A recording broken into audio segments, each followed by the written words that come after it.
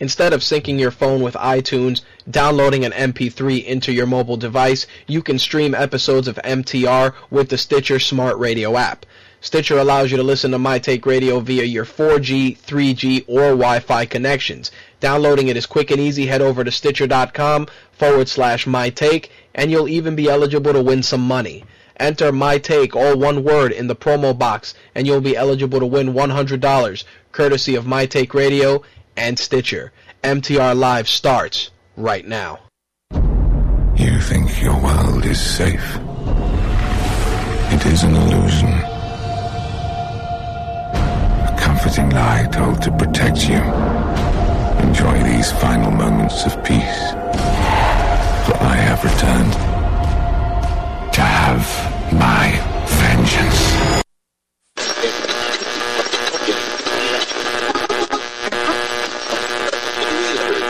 This coverage is live and uncensored, so if you have any small children present, you may want to have them leave the room.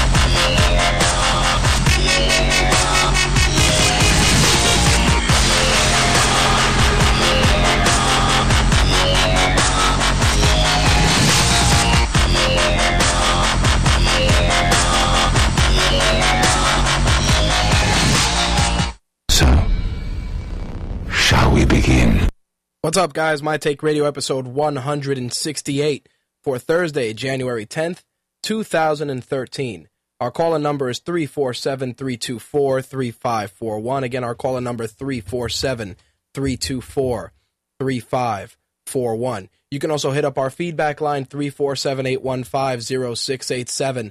That's 347-815-0MTR.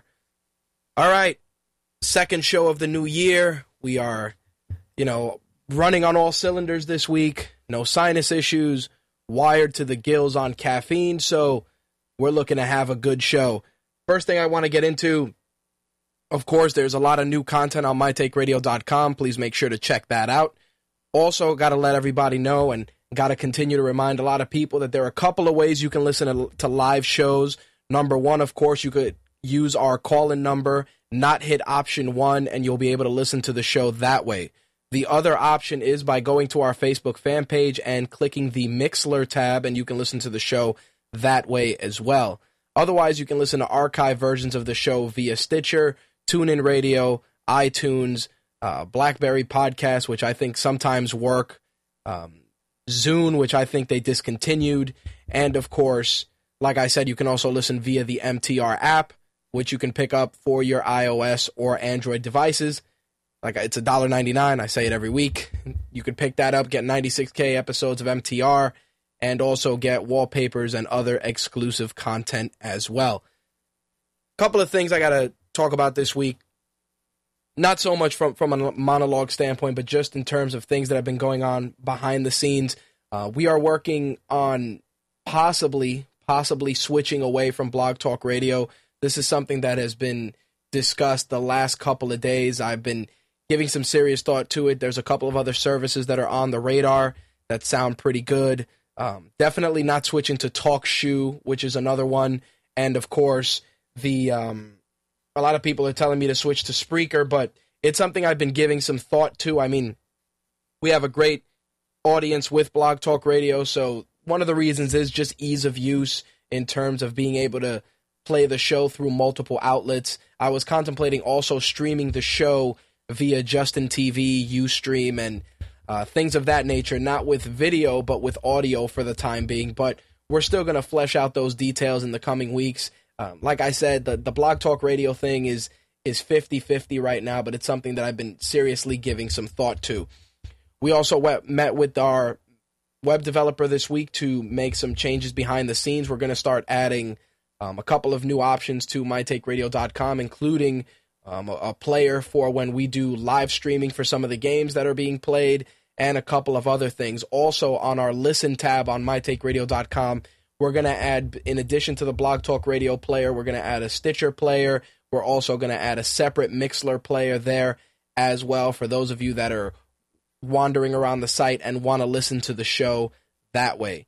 Also, we're going to make some social enhancements. We're going to add our YouTube channel directly on the site for those of you that like to watch videos. We put a couple of things on YouTube, and we're going to be adding some more content in the coming weeks as well. I was going to try and do the show tonight via Google Hangout just to test that out as well and do it on air, but one of the things that seems to happen is that it was conflicting with the Mixlr player, so it's a little bit of an issue at the moment, but it's something that's still probably in its infancy, and hopefully if I weed it out, we can use that as well and start hitting our Google Talk followers with that. All right.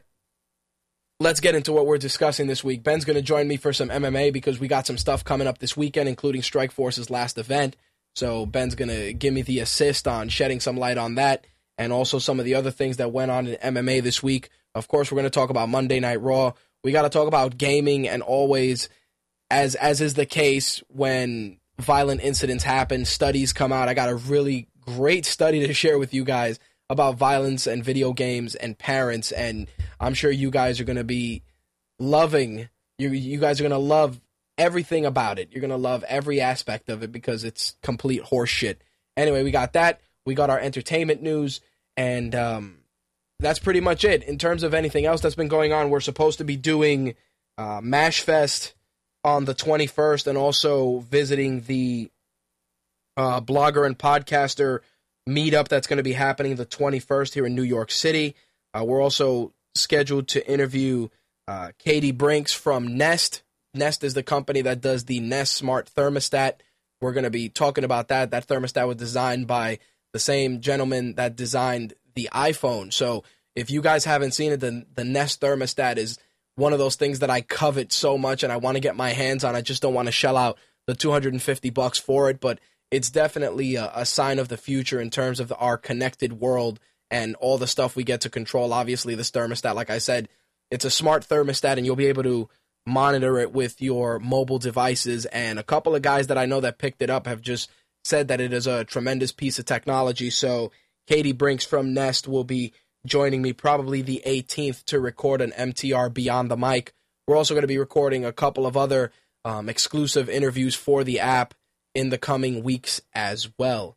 Also, we're going to step it up and do some comic book reviews, which I've been really trying to get out, but it's just there's so many books that get sent in PDF and stuff, but I actually have a review ready for Amazing Spider-Man 700, so you guys are going to get my thoughts on that probably later on this evening or this weekend.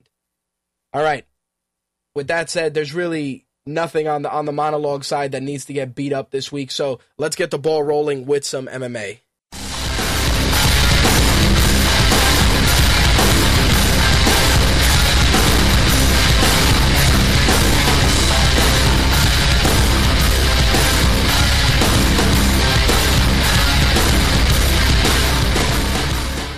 All right, well, of course, this past weekend we had the Invicta card, which was tremendous from start to finish. The only thing that hampered it were a lot of issues with iPay-per-view, which, of course, led to a lot of unhappy customers and a lot of people seeking the pay-per-view via other means. But overall, the event was successful, so I'm going to discuss that with Ben. We also got this weekend the last Strikeforce event, which, again, as an MMA fan, it's sad to see Strikeforce leave, but given what's been going on with the organization and the direction it was going, I really kind of am glad to see it go. I will say this, though, if you do not have Showtime will be offering a free preview weekend starting January 11th all the way through the 13th, so you'll be able to watch the Strikeforce card if you do not have Showtime. So one of the pluses in regards to that. But with that said, let me bring Ben on so we can take care of some of this other stuff and talk some MMA. Ben, what's going on, dude? What's up, man? Welcome back. There seems to be a lot more MMA that requires your wisdom on the last couple of episodes. I guess so. Not a bad thing. Well, the Invicta card, of course, I figured we'll start with that, was a great card from start to finish, just hampered by poor management on the pay-per-view side. Did you get to watch the card, or did you catch the replay? I had to catch the replay because I had originally planned it, because Invicta normally re-shows all the stuff, so I had found a stream of it that was showing just fine, but the actual stream on Ustream, right, wasn't working for me. I tried to pay my $8, it didn't show, so I found another stream, and then I went back once they said it was free, and they took the paywall down, and it still wasn't showing. So, yeah. Yeah, it was sad because it was their first foray into not streaming for free and generating some revenue, and Ustream just wasn't not Ustream, excuse me, iPay-per-view wasn't ready for the load of people that were ready to order that card. Yeah, If you couldn't handle the 3,000 or so people that were watching that at one time, then I don't know what the hell. Because it showed the number of people that were watching it, on the side. It was 3,000. If you couldn't handle that, I don't know how many people they thought were going to buy this pay-per-view. But that's a fuck up on Ustream part. That wasn't Invicta's fault. So nope. No one blames Invicta for the stream. It was definitely Ustream that fucked that shit up. Well, they also got a lot of the beauty of it was that at least the company made right and got people their refund, so it's a step in the right direction. But I wanted to, as usual, pluck out a couple of fights. Rose Namajunas, who of course everybody knows casually as Pat Barry's girlfriend, but she's an accomplished mixed martial artist herself, defeated Emily Kagan with a rear naked choke in the third round. She actually very, very solid technique on her part. You could tell that she definitely trains with Pat. I mean, not with jiu-jitsu, because Pat ain't doing jiu-jitsu, but as far as the striking, I've seen her fight before. I've seen an amateur fight of hers before. I think this was a pro debut. She looked really good. She surprised me with that jiu-jitsu. I wasn't expecting her to be able to. She chained together a bunch of submissions, and it was also hilarious watching Pat Barry freak out whenever she did anything. If anyone hasn't seen that video of Pat Barry losing his mind every time she did anything in the fight. Yeah, Pat Barry, very, very proud. And it was funny because they, I follow Pat on Instagram, and he put up, somebody said, oh, Pat, how does it feel? Your girlfriend won her first fight. And he goes, she's going to break up with me because she can't see herself dating a guy with weak-ass jiu-jitsu. So it was, it was pretty cool. Pat ain't out there throwing up triangles. Hell no. I was shocked to see Hiroko Yamanaka lose via decision. A lot of people talk about how good she is, and I saw her fight. I believe she fought Cyborg last, if I remember correctly. Destroyed. Yeah, and we know how that went, but see, people still seem to speak highly of her. I don't, it was weird. It wasn't a terrible fight, but you could see that she just felt a little out of her element. It mostly comes down to this. A lot of women don't get to fight a lot of other good women most of the time, so they build up these ridiculous records. Like Megumi Fuji. Megumi Fuji was 29-0. There was a reason for that. She wasn't fighting anybody half the time. So, not that she can't fight, but she's just nowhere near as good as people were saying she was, mostly because she wasn't getting tested. And now that she's fighting, people that are good, she lost to Geraint Duranami, I think, the last Victor card I saw her on. Right. Geraint Duranami, I think I said her right. And she lost this fight. I mean, she's an okay fighter, but she's not as good as people thought she was. Well, what was funny? The Stephanie Frausto, Casey Rodish fight. Stephanie Frausto, of course, sister of Zoila Frausto, and she got taken out, via TKO. And it was that fight. Not to say that Stephanie Frausto isn't a great athlete, but Casey Rodish wasn't playing. Nah, that was kind of brutal. There was a couple fights on here that chicks got knocked out or beat down brutally, but that was one of them. The Frosto sisters haven't been winning fights lately and losing badly. What'd you think of the Alexis Davis Shayna Baszler fight? Because that had a really nice submission ending. Yeah, that was a really, really good fight, and it, like you said, it had a really good submission ending. I like both Alexis Davis and Shayna Baszler, and I think both of them will be brought into the UFC at some point. But they're both really good fighters. They're two of the best women at that weight class in the world, and it was fun to watch the two of them put on a really, really good fight. Carla Esparza and Beck Hyatt was ridiculous from start to finish. And, of course, you know, crowning Invicta's first strawweight champion. It was crazy, not because only the fight was good, but the last couple of days after the fight were very interesting, and we'll get into that.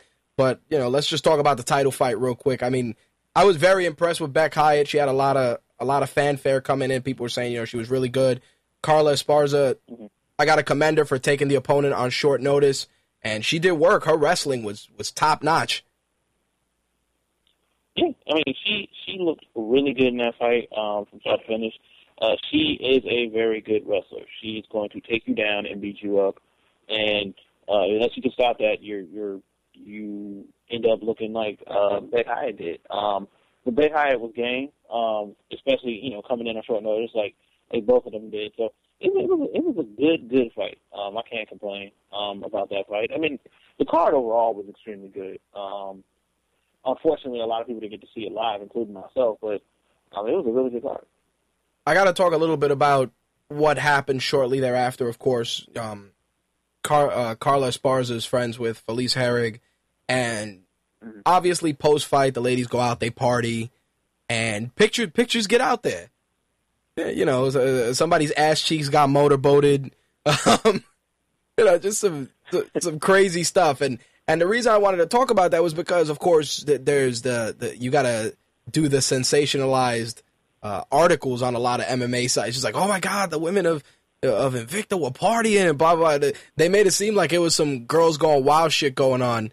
And honestly, it was just a bunch of chicks that beat the shit out of each other, having a good time. I mean, not to say that the guys don't do that, but there's a lot more animosity when the guys fight. I think there was only one women's fight here that had like legit beef, or I think the ladies got into a scrap at the interview. It just, because chicks don't really have to seem as if they're as like dudes.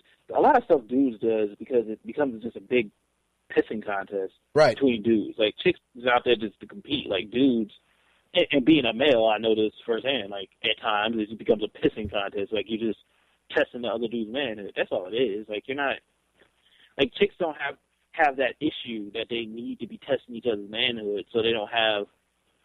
A lot of times it just doesn't seem like they are anywhere near as angry. But dudes seem to be.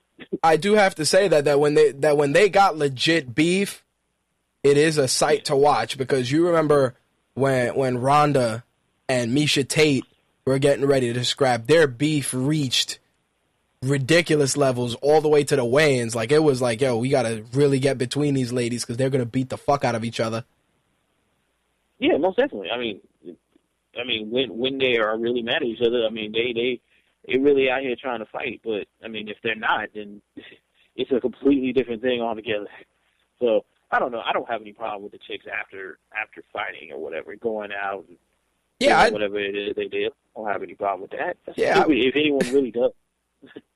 But that's what I'm saying. Like, I was pumped to see that, you know, just because, not only because it was good to see just the wind down, but just camaraderie, you know what I mean? Especially because it's a promotion that's really trying to get up and running and get itself noticed, but you're downplaying the athletic accomplishments because you want to try and make it some girls going wild shit, which is absurd. Yeah, I don't know. People hold the females to this weird standard for no reason. It's weird to me. I just don't get it. Well, while we are on the subject of the ladies, MMA Junkie did confirm that Ronda and Liz Carmouche are getting a UFC primetime special. So exactly what we said is happening. The first episode will be airing February 8th, and then the final 2 episodes will be airing each week on Fuel TV. Doesn't surprise me at all. That's what they need to do. You need to sell this fight. You have 2 people that can sell a fight. You can have, like, you know, the gay community come out to watch Liz Carmouche, or the gay and Marine community come out to watch Liz Carmouche. She's the first openly gay fighter in the UFC. You have Ronda Rousey, Olympian, her backstory. You know, tell her backstories. I don't see why you shouldn't do this. I mean, it works out perfectly. No, I honestly think, and it's funny because I follow Lazy the Savage from Middle Easy. He does a lot of photography, and he has a close relationship with Ronda, the Diaz brothers. So he puts up a lot of photos from behind the scenes, and they're shooting UFC primetime now. So a lot of his photos are from behind the scenes, and both ladies they are getting ready to go to war. Like, I see some of the training photos, and yeah, some of it it's for primetime and stuff, but he's getting also a lot of candid training photos, and there's some hard training going on. Yeah, I mean, the both of them, like, I mean, people don't know Liz Carmouche as well as they know Ronda Rousey, but she is a legit fighter. Like, she is legit. She almost beat Marlos Kunin, like, early in her career, like I think 3 fights in, and almost beat Marlos Kunin. I mean, she's a real legit fighter. So people gonna end up, they need to respect Liz Carmouche. Like, they'll understand why the UFC chose her. It wasn't just because. No, I definitely agree, and I think that, like I said, the build up for this is going to help people become more appreciative of the women coming in to such a big stage. And it's just funny to see that the title fight is the first thing on there. Like, not to say that it didn't deserve a main event slot, because it did, but it's just crazy that it's like, boom, this is your face on this card. There's a huge amount of pressure, not only to deliver on the fight, but just to deliver on the card. Yeah. I mean, and it's going to be a good card. I mean, you got Ivan Menjivar, you got Faber on that card. It's going to be a good card, but I don't know how well this card is going to sell, per se. Right. I wouldn't be surprised if it's not. I mean, I'd be surprised if it's not going to do 1 million buys. It's of course, it'll probably do like 600, 700,000 buys. But I would be interested to see how this card would sell, because it depends on how the UFC frames this. Like, if they frame it like Strikeforce did, where this is a featured women's fight, then people are just like, oh, this is a sideshow. But if you can really present this as this is something that the UFC is legit doing now. Like, we're not just giving this a try. This is something that we're legit trying to do. I think it'll do well. No, I agree 100%. One thing I wanted to talk about, we got to talk about your boy Hector Lombard. Dude is not even taking a break, getting ready to take on Yushin Okami, UFC on Fuel TV 8 in Japan. Of course, you know, Okami's coming off that decision win on Belcher from last month, and Lombard knocked out Paul Harris in December. So he's taking a short break and getting back in there. I mean, he didn't even get. I mean, in the Huzama Harris fight, it wasn't like he got hit or anything. Nope. So it doesn't surprise me that he's not taking any real break. It doesn't surprise me at all. I don't know how he's going to fare against Yushin, because Yushin is not a joke. So I don't know how he's particularly going to fare against Yushin, but yeah, he's not taking a break. I don't see why he should. Well, the crazy thing about that, too, is that he did an interview recently, very well done, where he said it. He's like, people are expecting me to go in there and get this title shot super quick, and I gotta take the fights one fight at a time. He goes, I'll get my shot. It's not going to happen in 6 months. He goes, but a year from now, if I keep putting on great performances, I want there to be no mistake that people say, you know what, Lombard should get the next title shot. And I respect that. You know, like, a lot of guys, they come in and they're like, yeah, you know, my record, this and that, and I need a title shot. And he's pacing himself the way he should. Yeah, that's how you should. That's how you should go at it. Like, you don't expect them to just give it to you. Like, make it, like he said, make it where there's no question whatsoever that he is the only person deserving of this title shot. That's it. Like, don't come in here expecting them to give it to you. Like, keep beating people until they have to give it to you. Well, the reason I brought that up, and it's good that you actually closed out with that, is because, of course, Eddie Alvarez right now is in a huge situation with Bellator and the UFC, to where the UFC allegedly offered him, a pay-per-view cut and an immediate title shot when he comes in, which obviously is a little questionable. With that said, do you feel that deal, not so much the pay-per-view money, because like you and I said when we spoke about it last time, that's a no-brainer. You got to hit him with a lot of money. But that immediate title shot is a little questionable. The reason they're doing that is to jump him into the pay-per-view instantaneously. The thing with Hector Lombard is Hector Lombard didn't get his instantaneous cut of pay-per-view because he wasn't in the main event. Hector Lombard's whole thing is, like, if he's the main event of the pay-per-view, I believe he gets a pay-per-view percentage. The reason the UFC is doing this is to make it where Bellator cannot match this. Right. And Bellator can't. I know Bellator is, like, walking around saying they are going to. You can't match pay-per-view. That's like, impossible. Yeah, they can't. That's why Eddie Alvarez made a comment like, it's like two people telling me they're going to take me out to dinner. One is taking me to McDonald's. The other is taking me to get lobster. Like, what Beyond Rebney said is they took the UFC contract, changed the thing from UFC to Bellator, and sent it back. Yeah, that's not going to work because y'all don't have pay-per-views. Yep. Like, that's how the UFC gets Hector Lombard. That's how they're going to get Eddie Alvarez. They don't have pay-per-views. So even if they plan on doing a pay-per-view, they're not going to charge $60 for that pay-per-view. I'm not buying no $60 Bellator pay-per-view. Like, and I don't know who would. So Bellator in this situation should stop because it's making them look bad that they're more or less trying to freeze out a fighter from getting paid for no other reason other than they can have a matching period. But he doesn't want to fight there. It's obvious he doesn't want to fight there. And Bellator's tactic of freezing someone out of fighting, like they do with like lesser fighters, like they try to do with Jonathan Brookins, like they're doing now with Tyson Nam, what they try to do with Dave Herman. Like, they froze these dudes out because they don't have money. Eddie Alvarez ain't broke. He's going to fight you in court. His manager's going to fight you in court, and you're going to lose. And Bellator needs to calm down with this because it's making them look bad. Well, what I thought when Bellator was talking about it, too, was that Bellator may have done, and like I said, TNA did this before, where Spike TV put in money to get Sting, where Spike TV's like, yeah, well, we'll help you out with that.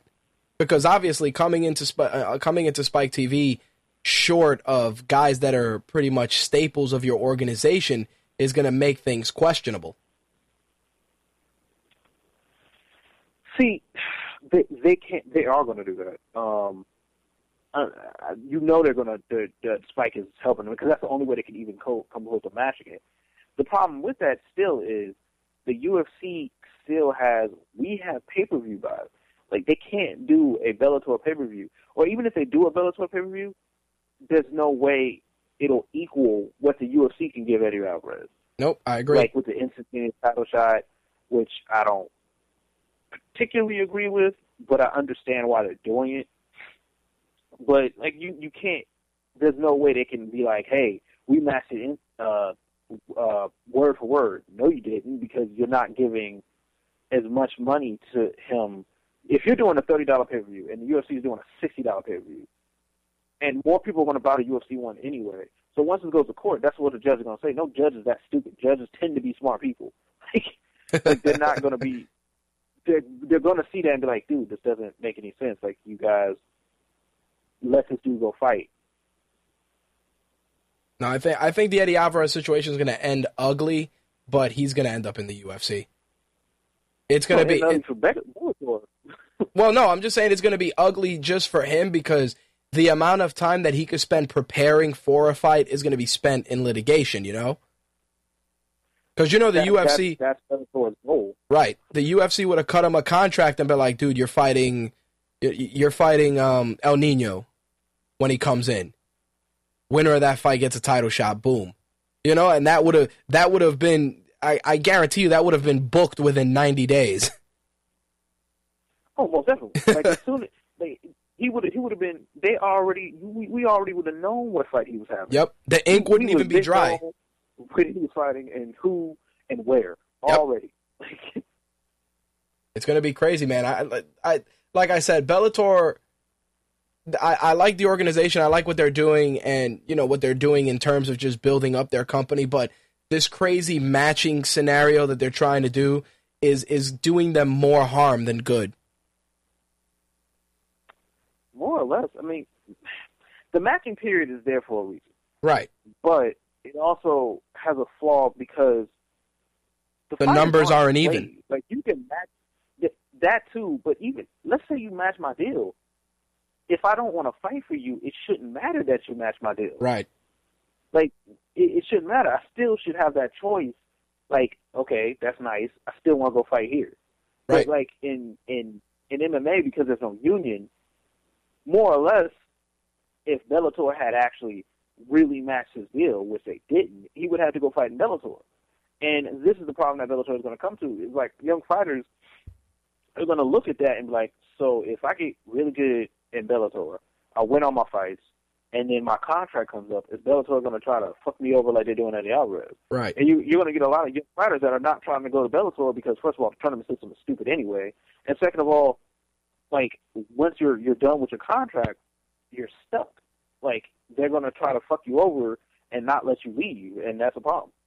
Well, in Bellator's case, if they were smart, they'd borrow what they do in wrestling. When a superstar leaves WWE and they don't renew their contract, they have, a 90-day no-compete.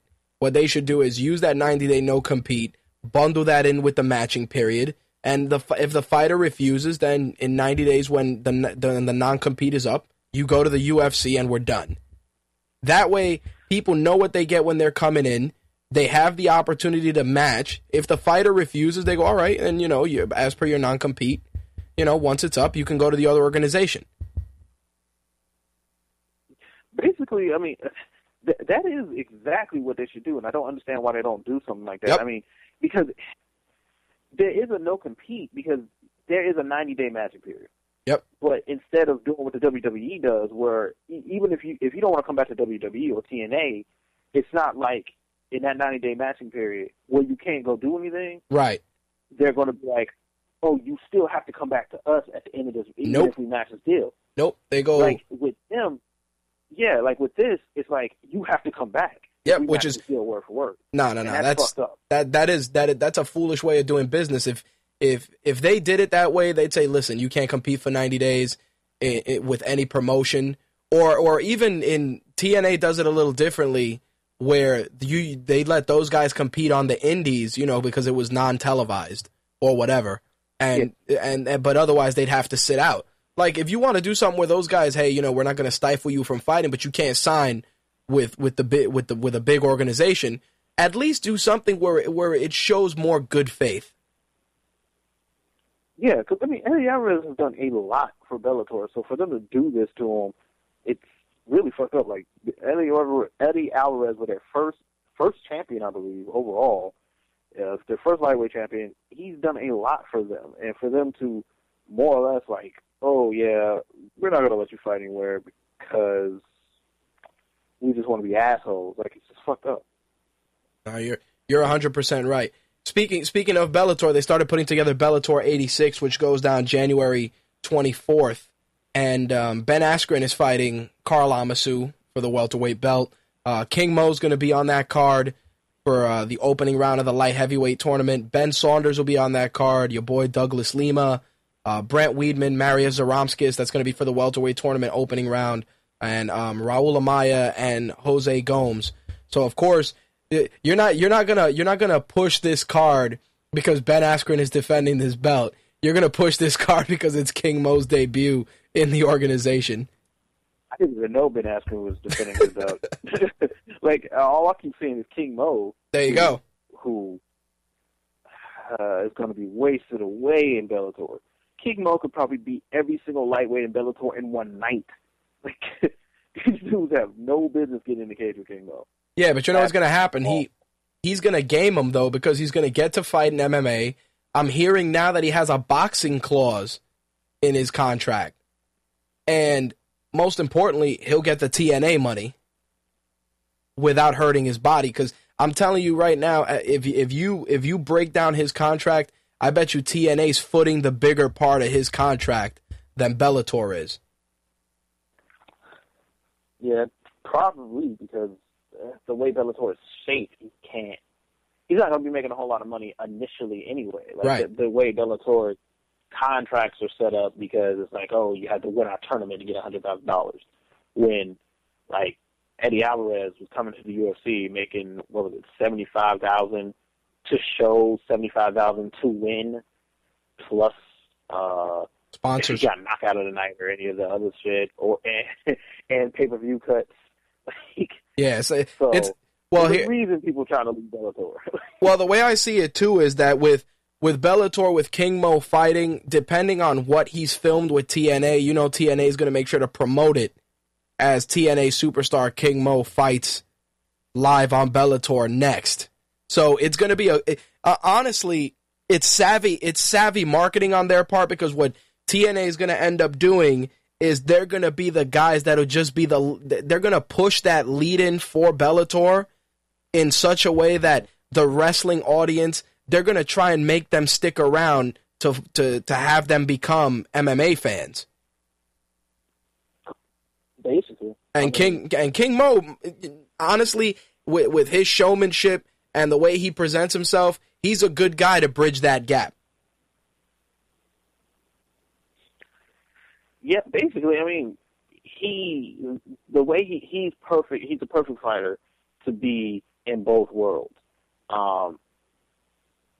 Hopefully, this works out great for everybody, and everybody, makes some money off this, especially King Mo. I just wish he wouldn't have called that director or whoever you called a stupid bitch. Or yeah. Called her a racist stupid bitch or whatever. Like, I wish he was still in the UFC. I would have loved for him to come over to the UFC. But, I mean, he's in Bellator now. I get to see him beat up on hapless dudes. And every now and again, I might watch TNA to see him do something. Well, he's actually doing on TNA.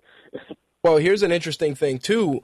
Rampage has his last fight in the UFC, and Rampage has been kind of, from what the rumors are saying, he's been courted with a similar deal. Because think about it, you court Rampage, you get him in there, you get that King Mo Rampage fight, which is going to be a nice little bump on free TV, and supposedly him and King Mo are on good terms where Rampage can transition to wrestling as well. I could see Rampage doing that. I really could. That deal for him will be ridiculous. How the money they going to have to pay Rampage? Like, Rampage is not going to do this for cheap. Nope. Like, they're about to have to pay him something stupid. Yeah, that's going to be TNA's paycheck with Spike. It's going to be a combination of Spike TV, TNA, Bellator, and a nice fat number. Yeah, because Bellator, that's the problem with Bellator's tournament. Like, you can't pay free agents like huge amounts of money, right? Because your whole tournament structure is like, oh, you got to win the tournament to win $100,000. When Rampage was making $100,000 to show up in UFC, but that's how they're just to show up. That's how they'll flip it, though, because like I said, TNA and Spike TV will carry the bulk of the ball, and then what Rampage will end up doing is he'll do the wrestling, because depending on how well he adapts and how quickly he learns, he'll be able to keep his body safe and still fight. Yeah. Yeah. Hopefully. I mean, look, hopefully everything works out, and, you get, Rampage in a light heavyweight tournament to destroy these random light heavyweights they bring out, and then fight King Mo, who will at that time be the champion. And then they both go into the TNA and be in a tag team or something like that. That would be the fun thing to see. Although I could also see Rampage doing like the 18-2 or some other random thing and not fighting anymore. That could happen. Or deciding to sign with the UFC again. Like, it's Rampage. Like, Rampage doesn't make any sense. No, hell no. speaking of light heavyweights, of course, our two favorite guys, John Jones, Chael Sonnen, meet at UFC 159, April 27th at the Prudential Center in Jersey. I am contemplating possibly selling my soul to go and see that in Jersey. We'll see. We'll see, you know, what happens, but damn, that's going to be a problem. Besides the fact that I think that fight is going to be incredibly one-sided, that should be that. I would love to see that. Like, I would love to just see. I want to see John Jones fight in person one day. Like, at some point, I'm gonna make it to one of these damn shows at some point, and I would love to see that one. I'll tell you this: I'm somewhat interested in this new season of The Ultimate Fighter, and I say somewhat. Dude, they're saying there's some animals in that season. Like, they said, like, a dude got stretchered out. All the time. No, but they said a dude got stretchered out, dude, from a knockout. We haven't seen that yet. So as soon as I hear stretcher job from a knockout, I'm like, damn, I kind of want to see that. Yeah, I want to see who this dude is that supposedly is scaring people in the house. Yeah, I want to see what this season is about. I'm looking forward to it. I'm gonna give it like 3 or 4 episodes, and if I get another let me bang bro moment, I'm done. I'm done with the Ultimate Fighter. If I get another let me bang. I will say this: doing the fight in Jersey with Jones from upstate New York, it's a nice way to kind of grab that New York crowd. Which it's funny also because you know that New York has zero MMA here in terms of anything other than Muay Thai fights and lots of schools. So I found it very strange, and I shared this on my Facebook, that we're getting a UFC gym here, the first one. So, you know, it's like the UFC is planting their flag in New York already. Like the guy who opposed MMA legislation, he's on his way out. So at this point, it's just going to be a matter of how deep the UFC's pockets are and how many dues they got to pay off to make it happen. Because like I said, they're already planting their flag with this UFC gym, which is opening by my office, which is ridiculous. I saw they gave me the breakdown, and I figured you'd get a kick out of this. 40,000 square feet, open 24 hours. They got a full-size octagon inside. They have a separate mat room. They have a separate, heavy bag room, speed bag room. It's insane. Dude, I live in South Carolina. We ain't got nothing like that. But I know that there's one in Charlotte that I've been to. I think there's also an ATT affiliate or American Top Team affiliate in Charlotte that I've been to. That sounds like that, and those things are amazing inside. Plus, hey, on the off chance you might see Frankie Edgar or somebody randomly walk in there. Well, that's the other thing too. You know, Matt Serra has his school out here. A couple of guys got their school out here. You got Renzo Gracie's academy in Brooklyn. So, and he also has an academy in the city. So, it's going to be interesting. Yeah, they're gonna make this a cash cow, and that's why it's, that this fight being the setup for it. And it's funny because the fight takes place the 27th, and the guy, when he gave me the flyer, he said, "Yeah, we're gonna do. You'll be able to come and see the fight at the gym." I'm like, what the fuck? And he's like, yeah. And then there's 2 levels of membership. You got your regular gym membership, and then you can play an enhanced membership that gives you access to all the MMA classes. Wow. Yeah, dude, it's insane. I would love for something like that to be near me. Yeah, man, that's crazy. It's like you pay the membership for that. You get access to all the bag rooms, all the mat rooms, the BJJ classes, the Muay Thai, whatever classes they put in there. And I'm sure they're going to get, some of the best instructors, and I'm sure we're going to get a lot of pro fighter seminars. Oh, man, that would be awesome. Yep. So it's convenient that he fights April 27th, and the gym is scheduled to open in the spring. That's all I'm saying. Hopefully all this is leading up to a mega show in Madison Square Garden.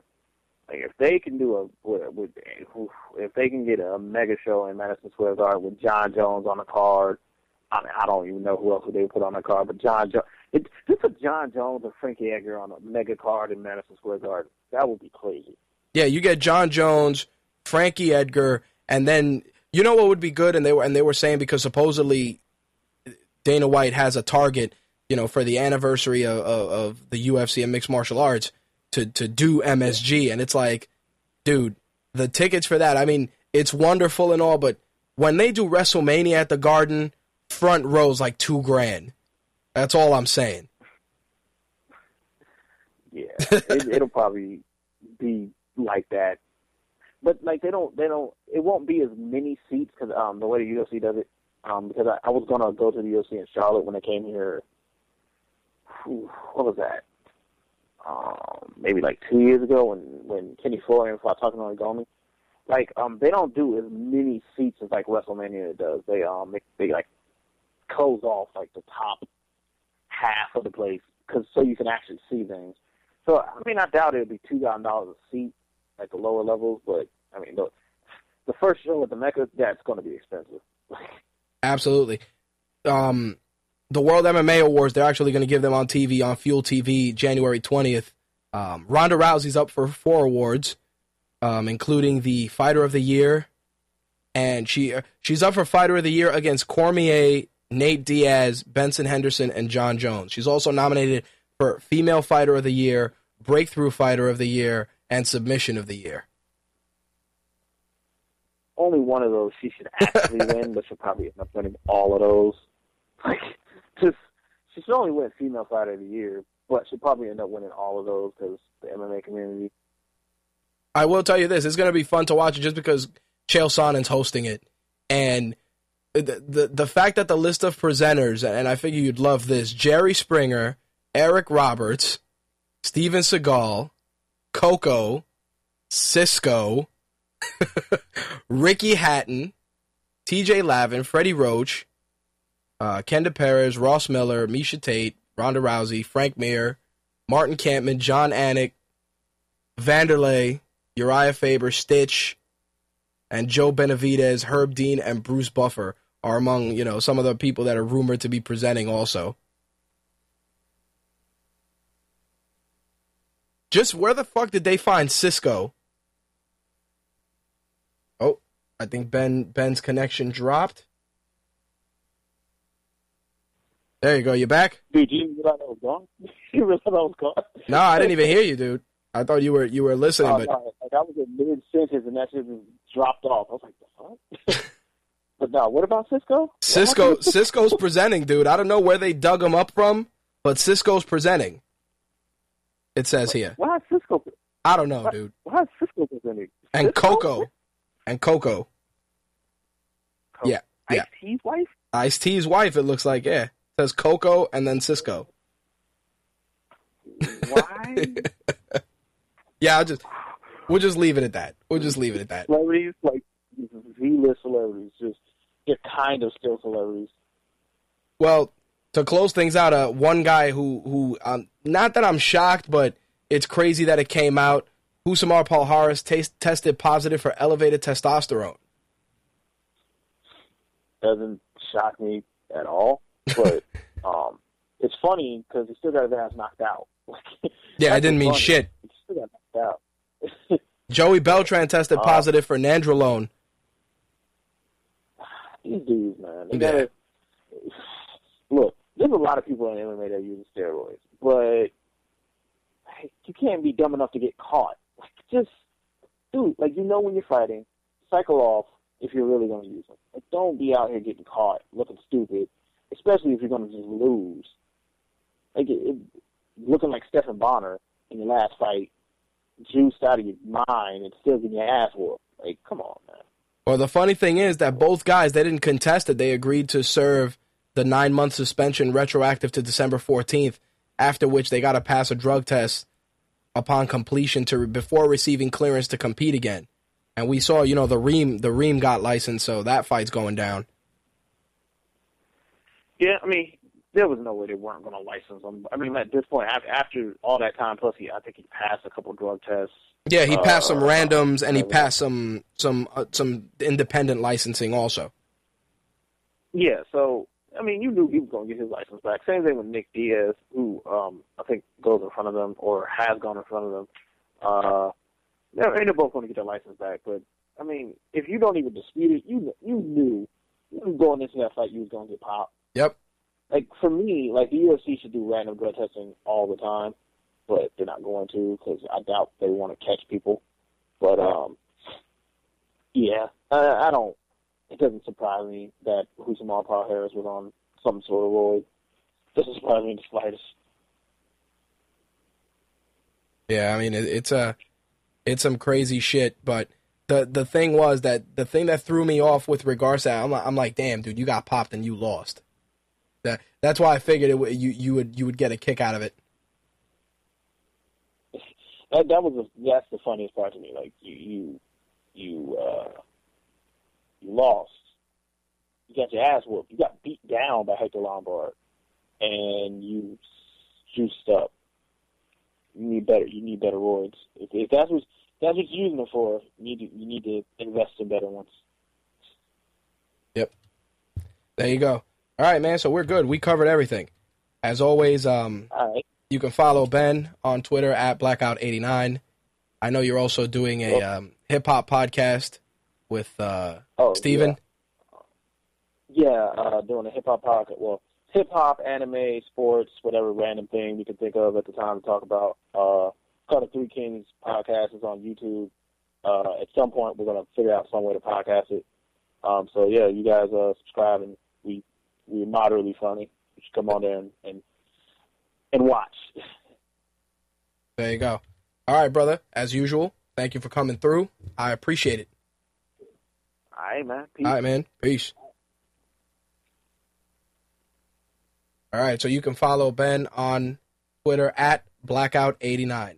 With that, let's jump right into wrestling because there's a couple of things we got to talk about with regards to that. And, of course, Raw this week, which had an epic promo between The Rock and CM Punk. So let's get right into it.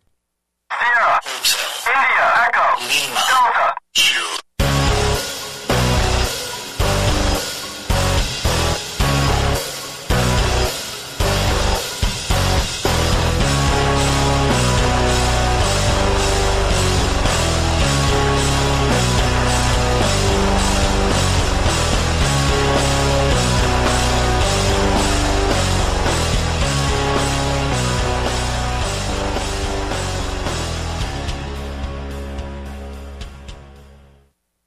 Let's jump right into Raw this week, which, as usual, the 3 hour length of Raw makes it always questionable to watch because you can pretty much tune in halfway through, and a lot of times you don't miss a damn thing because besides them recapping what happened 10 minutes ago every 5 minutes, the first hour sometimes just feels like the throwaway hour.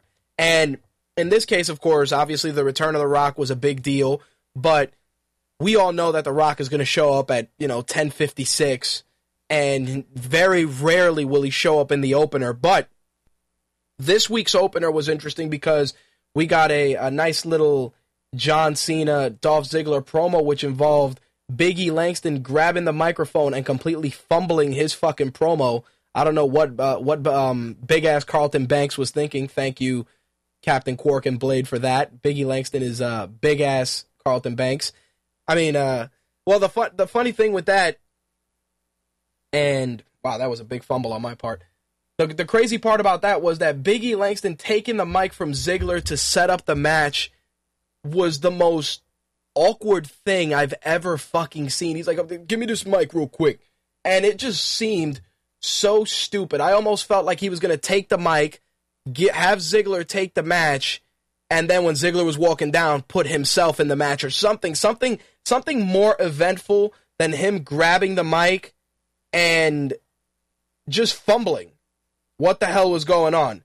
I don't understand why he did that or why they didn't prep him on cutting a promo. Not to say that his promo skills are shit because I've never heard him cut one, but if that's what we're going to look forward to, please just don't speak. Don't. Simple as that. Eve Torres and Caitlyn was what I was hoping to be an eventful match, but it really wasn't. It was the typical Eve Torres stalling, running out of the ring, bullshit psychology that she does. Caitlyn got some decent offense in. Clearly they're grooming her to take the belt, most likely at the pay-per-view. But again, these Divas matches are with the same 5 women, and for, like I've said, Eve Torres, for being so accomplished and for having such an excellent submission, an MMA and submission background with the Gracies, doesn't use that at all, doesn't integrate that into her moveset. And on the contrary, when she gets in there, it just looks very clunky, very disjointed when she wrestles. So a lot of times, I just fast forward through the fucking match because it's not even worth it. The non-title match with the Rhodes Scholars and Team Hell No it was pretty good, and I know where they're going. I almost sense that they're getting ready to split up Brian and Kane and give those guys their individual pushes, and they're setting up the Rhodes Scholars to get the belts, which is fine. I have no issue with that. I honestly feel that while Team Hell No is entertaining, super awesome, and they know what the fuck they're doing, I just think that it's starting to run its course because you can't find any more funny segments to do with them that don't feel rehashed from previous incidents. Like, yeah, you make them get along for a little bit and something silly happens and everybody laughs, but it's starting to run its course. I think that we're in a stage where a guy like Daniel Bryan needs to really get back into the main event card because the main event scene as a whole seems very dry. You just got Sheamus, The Big Show, Face Del Rio, and that's pretty much it on the SmackDown side. And more than likely, Bryan will go back to SmackDown unless they fully intend on keeping him on Raw. Maybe have him challenge Punk down the road for the belt. But honestly, I think the Team Hell No thing has ran its course. Randy Orton pretty much jobbed out the entire 3MB in his segment, which, again, it's typical Blandy Orton bullshit. I just feel that you go to all this trouble to building up the 3MB and getting him out there and trying to get him in front of the fans to just job him out to a guy that, once again, Randy Orton doesn't need to do jobber matches. He doesn't need to do squash matches. I understand, he needs to just get over, but at the expense of a trio of guys who all of them on their own have plenty to offer the mid-card is just ridiculous to me. Why are you going to sacrifice these guys after going through the trouble of putting them together to make Randy Orton look good in his feud with Sheamus, which I'll discuss in a few minutes? I just think it was fucking pointless. On the flip side, throwing Santino in there with Wade Barrett, another guy, doesn't need to job out Santino. Clearly you can see that they're starting to prepare The Miz for Cesaro's match, which of course followed shortly after. So these two mid-card guys, Cesaro and Barrett, they're there to kind of keep the middle of a broadcast active. To put Wade Barrett in there with Santino was an insult. As Cesaro and Great Khali was also a fucking travesty, the ending of that match was probably one of the most amazing things I've seen in the last couple of episodes of Raw. Antonio Cesaro continues to impress people, and him delivering the Gotch neutralizer on the Great Khali was insane. Not to mention the European uppercut spot he did was also very well done. Both guys, mid-card guys, flag bearers for the mid-card at the moment in some of the most pointless matches I've seen. Now, in Santino Marella's case, Ricky the Dragon was out there. I kind of hope that Barrett starts nudging Ricky the Dragon Steamboat, and maybe they'll call up Steamboat's son, who's in the minors right now. Maybe you bring him up, and that'll kind of help flesh that out. I really hope that's where they're going, because honestly, Ricky the Dragon Steamboat being out there accomplished nothing. Sheamus also assisted in burying the 3MB and taking on Jinder Mahal. Like I said, Sheamus is another guy. You don't need squash matches to get him over. And when you, like I said, went through the trouble of building 3MB, it's pointless to just make them look like complete shit. It was an embarrassment to see that. That's all I gotta say. It was an embarrassment to see that happen for the three of those guys, because yeah, I clown 3MB and I shit on Heath Slater, and I shit on Jinder Mahal for being in a rock band while wearing a turban. And there's a lot of jokes there, but the fact is that all three of those guys are pretty solid in the ring individually. So to go to such great lengths to put them together and then just make them look like shit, it's just poor form on the WWE's part. The TLC match with Ryback and CM Punk, if anybody thought that Ryback was going to get the belt, you are out of your fucking mind. I have to commend CM Punk for the table spot that he took, which was insane. And it was good because Punk not only landed in a heat, but Paul Heyman, he pretty much looked like he was going to have a stroke just off how that match went. And of course, it was pretty standard that the Shield was going to be involved, but the Shield also had a good spot with the table on the steel steps. So it was a good way to do it. Again, not really acknowledging the relationship between Punk and the Shield, but definitely keeping them front and center, which is fine. It's all good. Big Show, Kofi Kingston was a fucking embarrassment for a guy who was a former IC champion, a guy that has tremendous potential to just be jobbed out to the Big Show. Embarrassing. Now, let's talk about CM Punk's promo. CM Punk's promo was, without a doubt, amazing from start to finish. Not only because he really just went out there and did another pipe bomb promo, but because it was just ridiculous the way he manhandled The Rock promo-wise. Not to say that The Rock looked completely weak in his promos, but the fact that it was CM Punk just delivering another epic, legendary promo that honestly makes me want to watch the Royal Rumble even more so. It's something that's so big right now that it supersedes anything else going on, because it really was well executed. CM Punk, masterful from start to finish, and above all, he really, really looked like he was a natural. Not to say that he wasn't, but he just didn't have to go out there, and you can tell that in The Rock's case, he had to go and prepare for his promo, and he had to have somebody help him and shit. So that's the kind of thing that you can see, and it really was super apparent in the exchange between them. And it's unfortunate because in CM Punk's case, he doesn't need preparation. He doesn't need to do a fucking thing. He just comes out there and he handles his business, which, again, is what you want. You want a guy that comes out there, especially your champion, and it just delivers a promo where people are saying that it was... People were saying that was kind of not a shoot, but that it was almost extended with regards to the length of the promo. Like, they went out there and they kind of, like, CM Punk carried it for a little bit because he had to fill time. I don't know how legitimate that is. Honestly, I think that from start to finish, it was just insane. And again, CM Punk, a natural.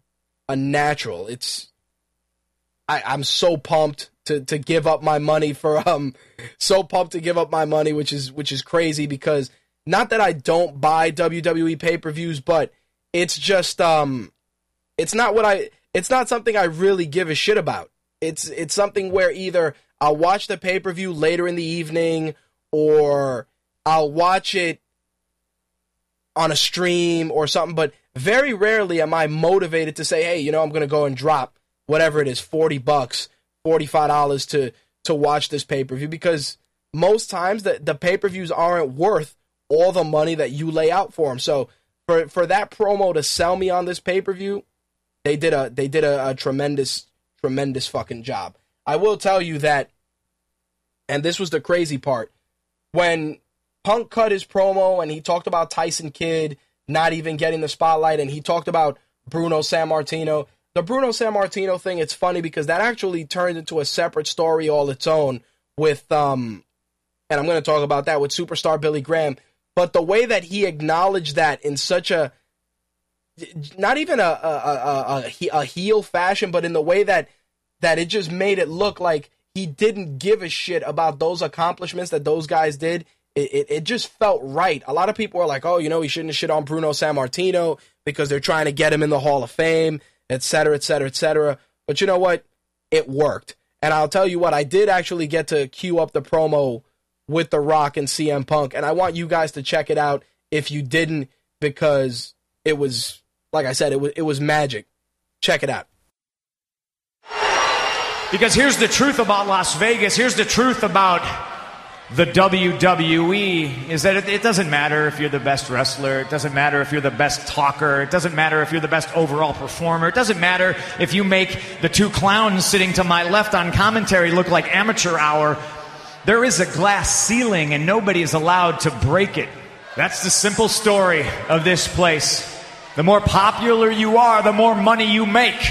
The more you people cheer for any given superstar, the more opportunities you're afforded. Why do you think a guy like John Cena, who has admittedly had the worst year of his career, gets title shot after title shot after title shot after title shot?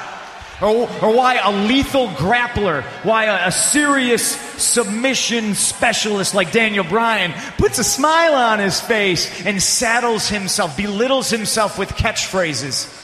Or why a 400-pound monster, Brodus Clay, soils his hands by touching your filthy, ugly little children to get in the ring so he can shuck and jive for you. Or why an invisible child, little Jimmy, is better positioned on the flagship show, Monday Night Raw, than a workhorse like Tyson Kidd. And nobody's ever been able to attain a modicum of success without you. Except for now. Until I showed up. I have become the most successful WWE champion of all time. Not of the modern era. No, that's another little buzzword that somebody backstage wants you to say. They probably want to put it on a t-shirt. But that's the way you get noticed. You don't get noticed until you start to move a couple of t-shirts around here. If I competed in Bruno Sammartino's era, I'd have been champion for 20 years too. No, I'd have been champion for 30 years. Because wrestling one night a month in Madison Square Garden is easy. You never see a Hulk Hogan wrestle TLC matches against a superstar like Ryback. Because he had it easy. I wrestle physically demanding matches on free television week in and week out. So much that my 1 year equals 30 of theirs. And I've attained this success. Not because of you. I am successful not because of you. I am successful in spite of you. Here's some honesty. I watched Roddy Piper smash a coconut over Jimmy Snuka's head, and I sure as hell didn't say, golly gee, I can't wait to go electrify the people of Tampa Bay, Florida. No! Because I don't care about the people of Tampa Bay, Florida.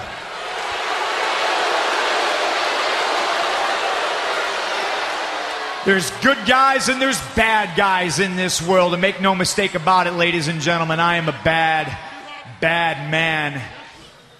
And every time after that, when I beat one of your superheroes, and I don't care if it was John Cena, Ryback, Chris Jericho, Kane, Big Show, Dolph Ziggler, any of the litany of superstars that I've defeated, I wasn't just beating them, I was beating all of you. And for 414 days, that's exactly what I've done. In your face, jerks, I have beaten you. I have stomped you out under my oppressive boot, and I'm going to do the same thing to The Rock because I don't care if he's back. You all do not get to win. You are losers. You do not get to win. You do not.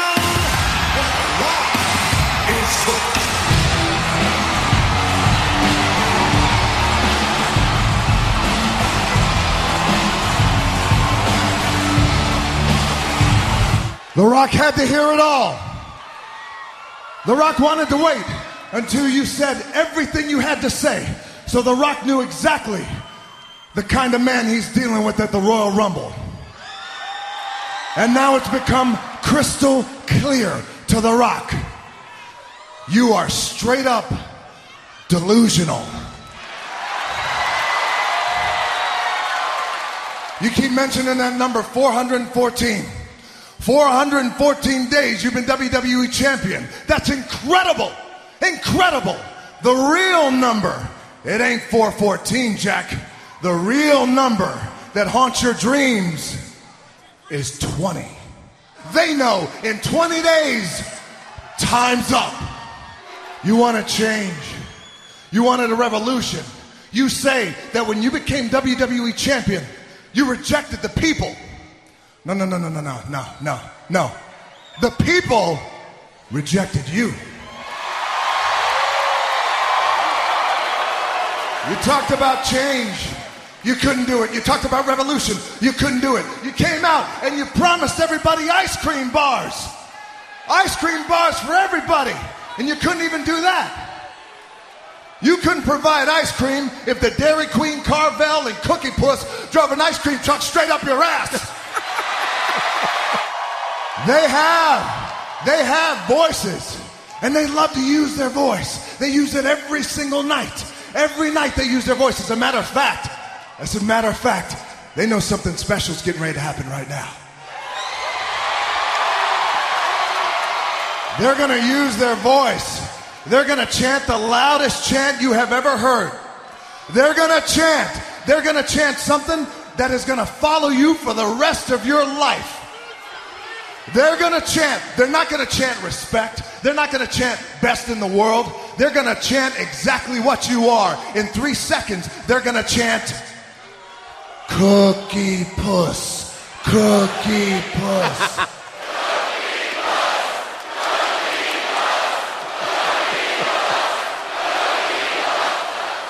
Be the puppets that you are. He got you chanting about ice cream the same way I did a year and a half ago. Congratulations.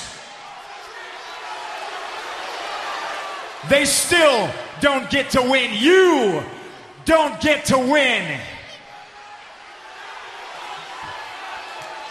They don't get to win? They don't get to win. Oh, they've already won.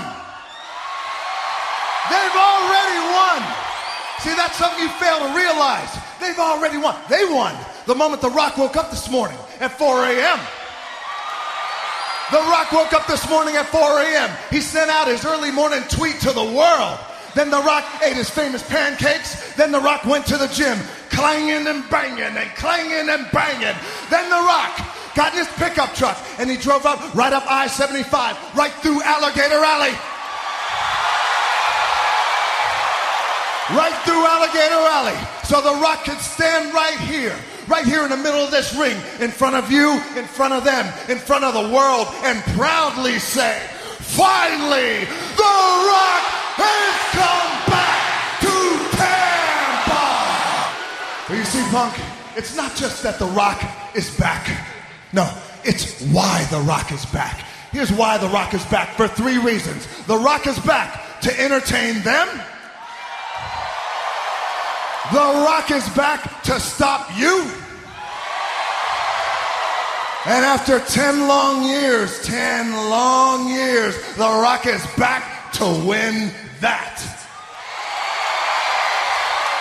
CM Punk, you have one of the most creative and innovative minds in the history of the WWE. The Rock knows it. You fail to use it. You became WWE champion, and you also became the biggest jerk the world has ever seen. The Rock can look you in the eye and tell you this with all passion and with all heart. When The Rock is here, don't you ever say the people don't matter. They matter. They've always mattered. You're the one that doesn't matter.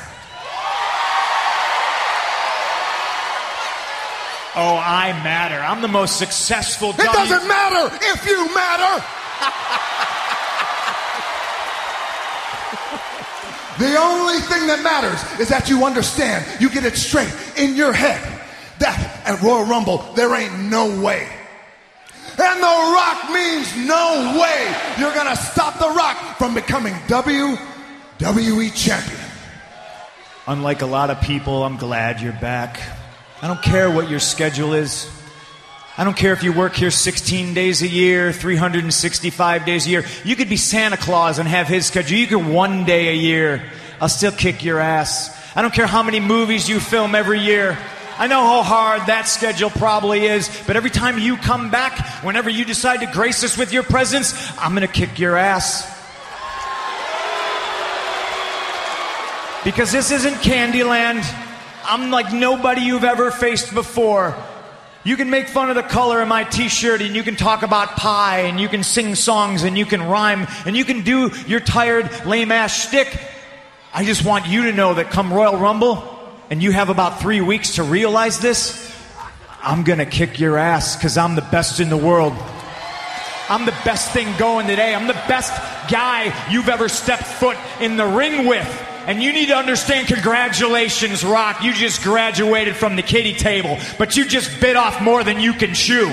You're playing Little League with your little insults and your rhymes and your millions and millions and your finallys, and I'm in the big leagues, and I'm swinging for the fence. You need to understand that your little jabs and your insults, it's all kiddie games. You can't leave a mark on the champ's face. Come Royal Rumble, understand, when you step in the ring, your arms are just too short to box with God. You may think that The Rock is boxing with God, but The Rock knows for a fact you are going one-on-one with the Great One. Don't you think for one single solitary second that The Rock doesn't know how bad you are, how dangerous you are, how tough you are. The Rock knows that. 414 days. The Rock knows. The last time we were in the middle of this ring, you hit The Rock with a GTS and you knocked him out cold. Cold as a block of ice. The Rock didn't forget it. You hurt The Rock. You embarrassed The Rock. He said it before. He'll say it again. In 20 days, time's up.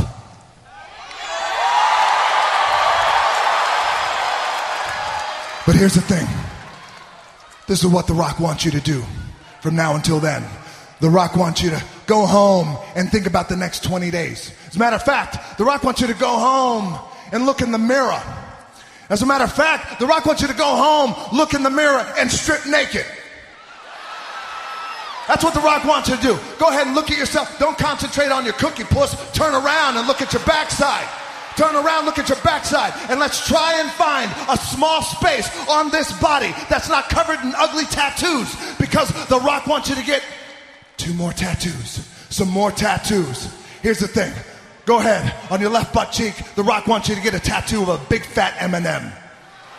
And then add a Snickers, a Milky Way, a Mounds. You can't have an Almond Joy, because unlike you, Almond Joys actually have nuts.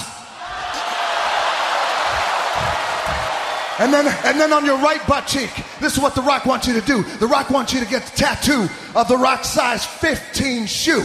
So you will have a lifetime reminder of how badly The Rock is going to kick your candy ass at Royal Rumble. Oh yeah, rock bottom! Rock bottom! Amen! A rock bottom!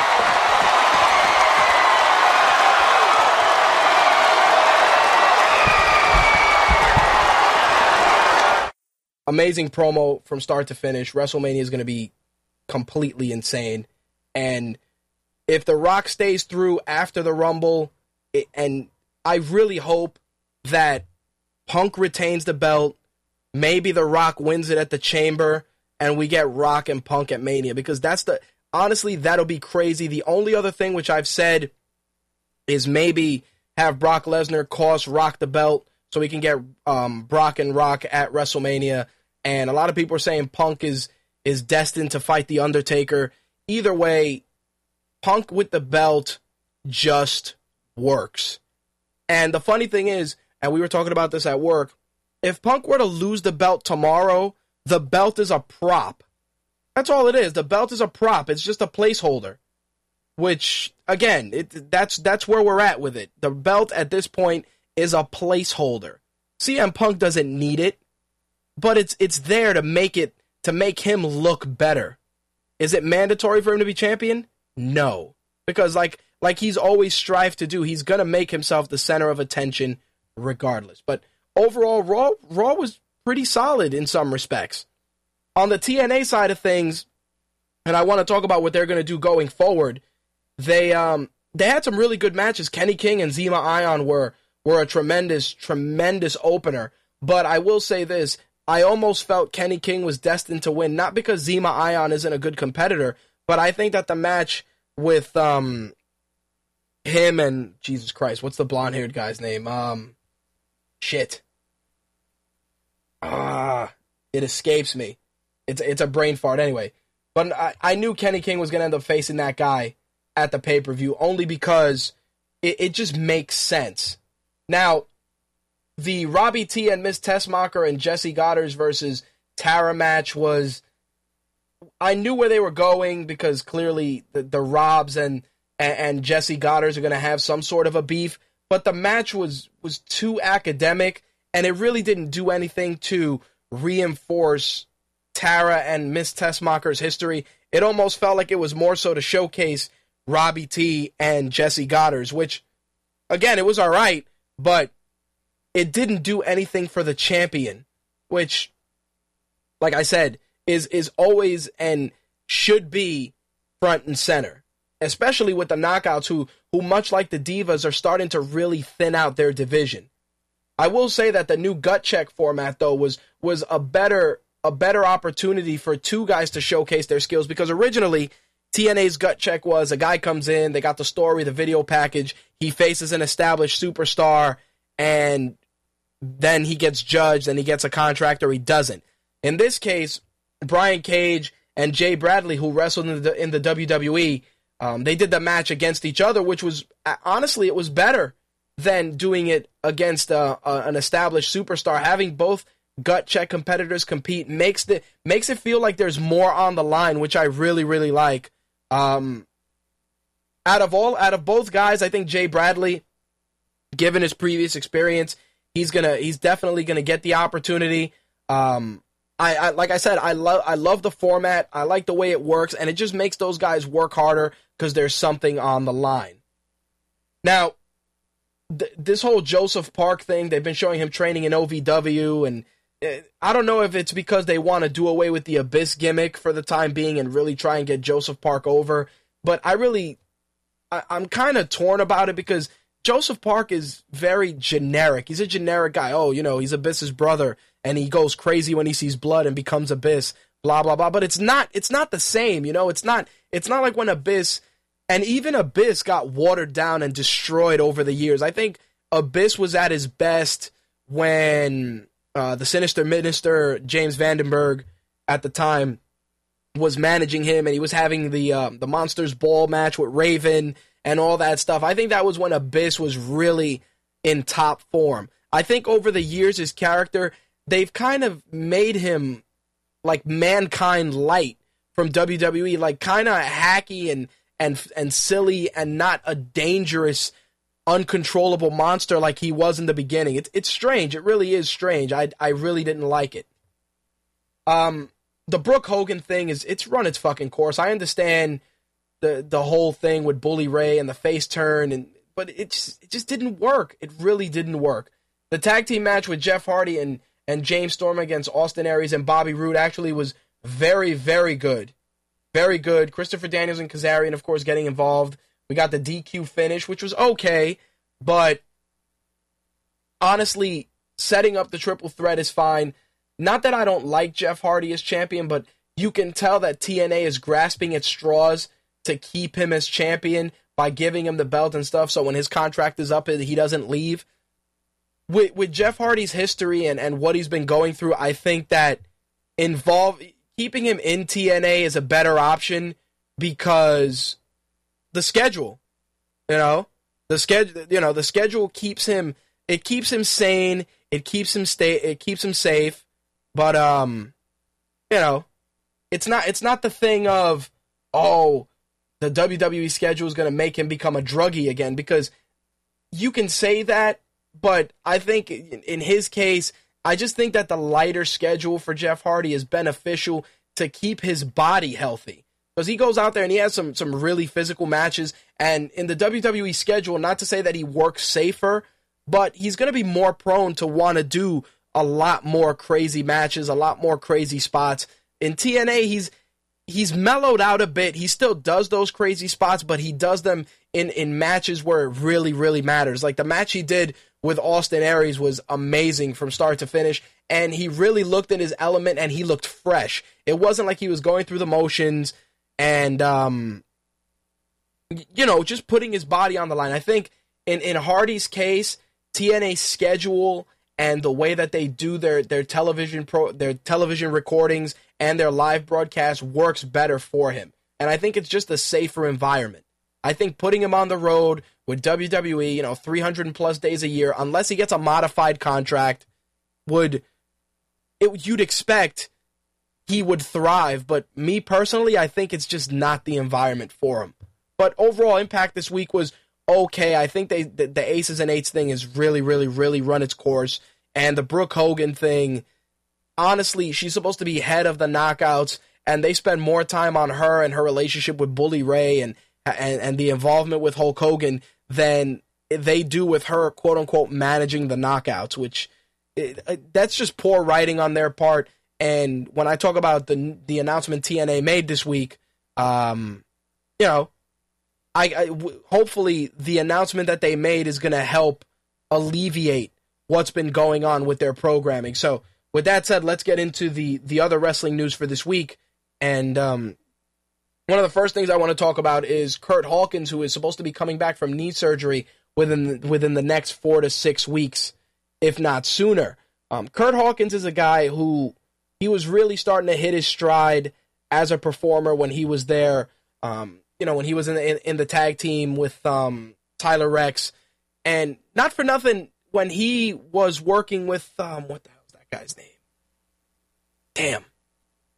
Not with Zack Ryder, because he's worked with Zack Ryder on 2 tag teams, the Edgeheads and the Major Brothers, but he was working with another guy, and I think he got released, I'm not 100% sure, before they put him with Tyler Rex. But in Curt Hawkins' case, he's a guy who's been stuck pretty much in limbo every time he's been on the roster. And we got another guy, and I've said this, Zack Ryder, who's, if you read this week's Buried, you'll see that Cork and Blade really summed it up quite nicely with Zack Ryder. I think Hawkins should put him together with Ryder and give those guys a brand new opportunity at the tag team titles. That would keep Ryder on television. It would help Hawkins as well, and it would kind of help repackage Ryder a little bit. I think that Ryder's problem, and a lot of we were talking about this, I spoke about this with Quark and Blade, but we talk wrestling at my office. Zack Ryder's problem is that he's a self-made superstar. WWE's machine helped him, but he kind of created his own gimmick. And the thing with him is that a lot of people feel that it's all part of an angle, but let's take, for instance, his complaining about not being included in the top Twitter account list. Now, one of the first arguments a lot of people are going to make is, it wasn't it didn't say top 5. It didn't say most followed, etc. It just had their numbers, which is fine, but the numbers were in numerical order. And the fact that he had 100,000 more followers than The Miz, when you look at it from just a numeric standpoint, should have been that he's on the list. But looking at that list, with a fresh view, it's really just them telling you these are the guys that we're currently pushing that have high numbers of followers on Twitter. It wasn't even a question about Zack Ryder and his follower count. It was more just about them saying, these are the guys we're pushing, and these are the amount of followers they got. Did Zack Ryder get clowned? Absolutely. But going and constantly complaining about it, I understand his frustration, but it could always be worse. He could just be released and then have to go to TNA and rebuild himself from the ground up.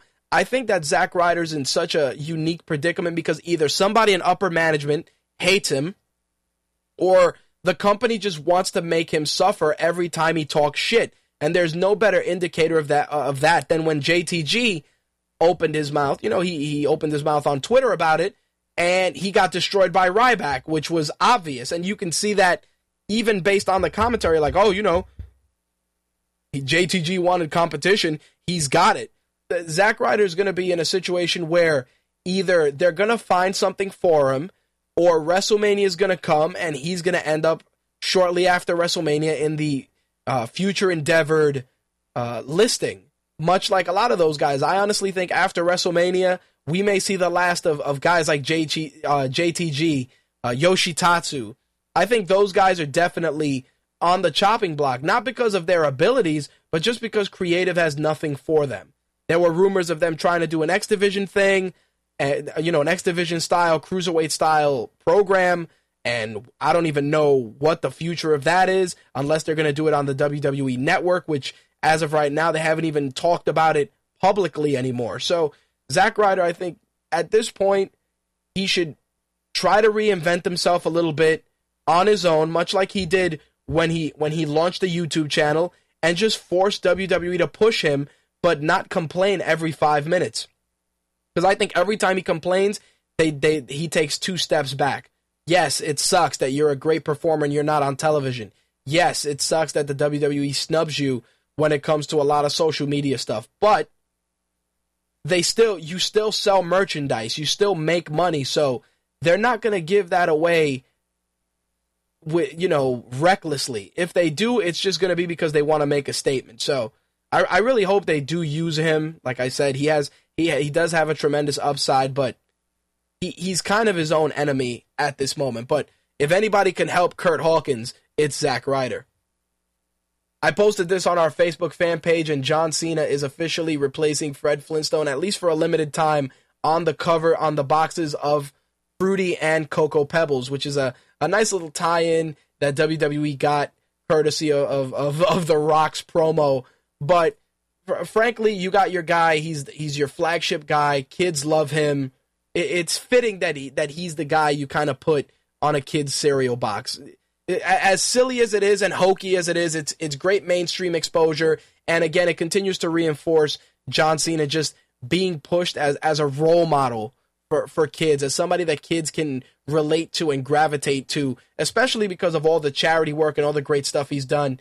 It's fitting that he would be the guy on the cover. I gotta give credit where credit is due. Speaking of releases, which I was, kind of leaning towards when we were talking about Zack Ryder, TNA has a couple of guys and girls that are no longer on the roster. The Pope, D'Angelo Dinero, said on his Twitter that his contract expired on January 1st and that he will not be re-signing. He did thank Dixie Carter and the TNA family for a wonderful 3+ years. The funny thing, the Pope's character when he was on TNA television was tremendously entertaining. But within a matter of, I'd say, 6 months, they completely lost sight of what they wanted to do with him. 1 minute he'd come out, it was raining money, and his wrestling was pretty good. After he did the feud with Samoa Joe and then the angle with Devon and Devon's kid, it just took a complete turn for the worse for D'Angelo Dinero. And it's unfortunate because he's very entertaining. He's a charismatic dude.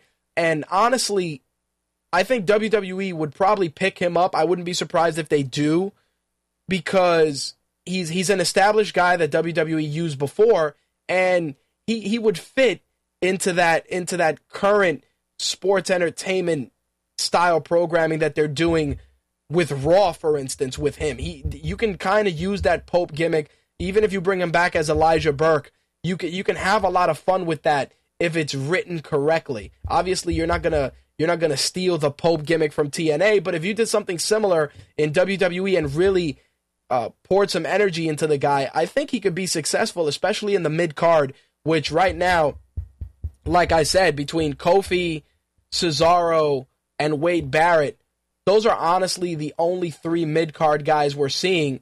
The Miz is kind of fluctuating back and forth. Sandow and Rhodes are occupied in the tag team side of things, so you kind of lose sight of the mid-card, but it really is very, very, very thin. And I think guys like the Pope, Shelton Benjamin, which they were talking about, there's a rumor that they signed El Generico. Those were all guys that definitely would help flesh out that mid-card and really create breakout stars for the company.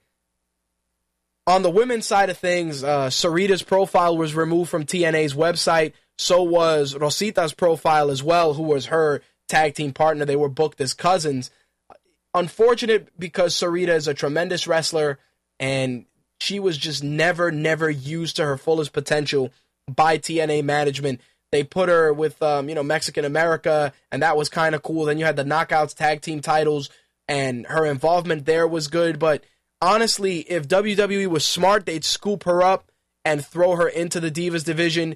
She's very attractive, super athletic, high-flying, also bilingual, especially with WWE expanding more so into more areas that have a predominantly Latin demographic. You need personas like that.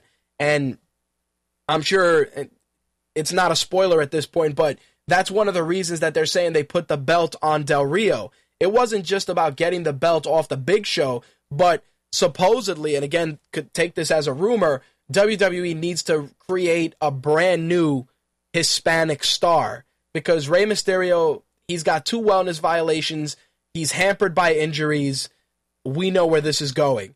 Sin Cara is, again, tremendously athletic, they had a lot of energy invested into him, but, again, injury bug, not as popular as they thought he was going to be. Not to say that he's not popular, but just not as popular. These are all things that definitely have affected what's been going on with them trying to create new Latin superstars. But again, the WWE picks and chooses. You have, Primo and Epico that are guys that you can do stuff with that you just continue to make a mockery of in the tag team ranks. You have Carlito, who's a free agent, who you guys, WWE allegedly says the door is open for him to come back anytime. He's another guy you can use and really just kill it with him. I don't understand what the big deal is with not pushing those guys that you already have on your roster. You had to pretty much make Del Rio do a complete 180 from his snobbish rich guy persona, which was what he was known for, to I'm going to defend my little buddy, and that's going to be the face turn. Again, not the worst thing in the world, but when you've invested so much energy into making him an arrogant aristocrat, it's kind of tough to bring that full circle so quickly and expect people to jump on board. You want to create a Latino star, that's fine. But again, you have guys there, and you had guys earlier on that you could have done that with, and it almost feels like it's rush booking. Obviously, like I said, taking a belt off the Big Show, great. I have no problem with it. Putting it on Del Rio, it's funny because in a conversation I had with Captain Quark, he said that he doesn't mind Del Rio being champion. And I said, it's because of Ricardo Rodriguez, which is probably the more entertaining part of Del Rio to begin with. And I said, if Del Rio wasn't with Ricardo Rodriguez, would you mind him being your champion? And it pretty much was like, fuck that guy, which is true. I mean, Ricardo Rodriguez kind of rounds out that gimmick. It's almost like the cartoon version of Don Quixote and Sancho Panza, who they did as a panda bear in a lot of cartoons. That's pretty much how they did it with they're going to do it with Del Rio and Ricardo Rodriguez. Seriously, that's really how it looks from a cartoonish Hispanic standpoint. Do I mind Del Rio as champion? No. Do I feel that the face turn was super rushed to a degree? Yes. Am I bummed that Sin Cara never got a fair shake? Absolutely. And the reason I say that is because you took a guy, he didn't learn the WWE style, you thrust him out there with people that weren't accustomed to wrestling his style, and it just made him look bad. Not to mention that you gave him an entrance that, while cool on paper, was always a recipe for disaster. Yeah, it was cool that he did the trampoline spot and it was fine, but there was always that chance that he could hurt himself, that he could...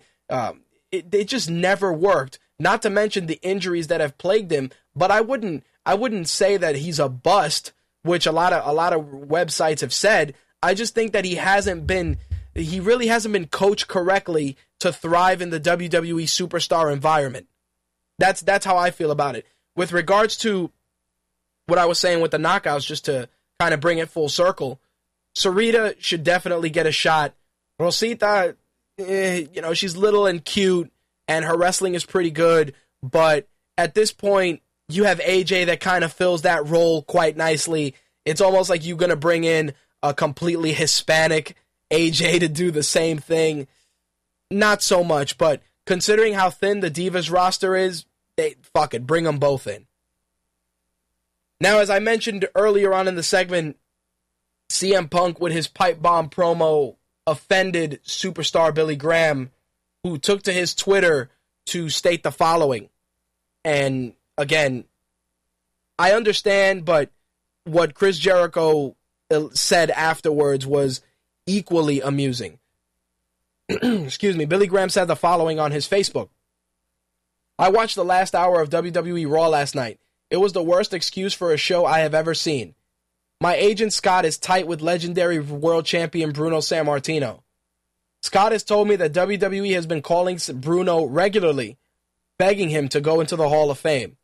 Bruno has been polite, but has always said no thank you. Tonight on Raw, for the last 45 minutes of the show, all they did was have CM Punk talk, and more talk. The killer line came when Vince had Punk put over his 314 straight days as world champion and then said, and I quote, "You had people like Bruno Sammartino only wrestled in Madison Square Garden, who only wrestled in Madison Square Garden and only wrestled once a month. This was by far the biggest put down of Bruno ever. Why would the WWE have Punk say that about someone they've been begging to go into the Hall of Fame for an untold number of years? When that teenager-looking CM Punk made that statement, he was also talking about me, Ivan Koloff, Stan Hansen, etc. Find the rerun and listen closely and answer me this, my Facebook friends. How can they justify putting down a real icon like this and not get called out on it? Any news sites can quote me on my statement below. CM Punk, I have lost all respect for you for not saying no to the writers of the WWE for saying Bruno Sammartino only wrestled once a month in Madison Square Garden. You talk about one of the greatest icons ever in pro wrestling like he was a jobber. You should be ashamed of yourself for not having self-dignity to say no to the writers on that line. That line you delivered indicates that I'm a big loser like Bruno as well and insults me as I wrestled in the same era as Bruno. This only confirms more that I want my name out of the WWE Hall of Fame. How many monthly sellouts have you yourself drawn at Madison Square Garden? Not a pay-per-view or a Raw TV, but the Garden. Quit talking trash about Bruno. It's an insult to him and all the wrestlers of his era, including myself." Chris Jericho went on to say the following. Dear Billy Graham, shut the hell up and stop being such a mark. Your pal, Chris Jericho. Now, you know, I love Chris Jericho. He's always brutally honest, but I do have to say this. And this goes back to the incident that my coworker had with CM Punk at the house show. CM Punk's job is to be a villain. If he doesn't go out there and say the most controversial things, then he's not doing his job to the fullest potential. Sure, you can say that, but you know what? He's been mentioning Bruno Sammartino for weeks. If WWE was smart, Bruno Sammartino would come out and you know, get in CM Punk's face, and that would be a wonderful moment. But obviously they're not going to do that. But again, CM Punk needs to say this stuff. The name dropping of guys like Tyson Kidd, the promo that he used on The Rock this past Monday, the promos with John Cena, the pipe bomb promo, they're all essential to his character. If you restrict what CM Punk says, CM Punk loses that intangible that made him loved by the fans in the first place. CM Punk as a heel or as a face is known for dropping pipe bombs, for dropping things that are true. That's how it works, or using a shoot style promo. For Billy Graham to get that upset, it almost feels like he forgot that that's what the business is about. The Iron Sheik used to walk into an arena and shit on the United States. Shit on them. To the point where people were... he'd get death threats. Same thing happened with Sergeant Slaughter. When Sergeant Slaughter became the Iraqi sympathizer during his feud with Hulk Hogan at the time. Yeah, it was with Hulk Hogan. If I fucked that up, I apologize. But same thing. These are parts of being an effective bad guy. He could come out there and say your city sucks and your sports team sucks, or your favorite basketball player sucks, or hey, the actor that's in the front row, he sucks, and it wouldn't have the same weight.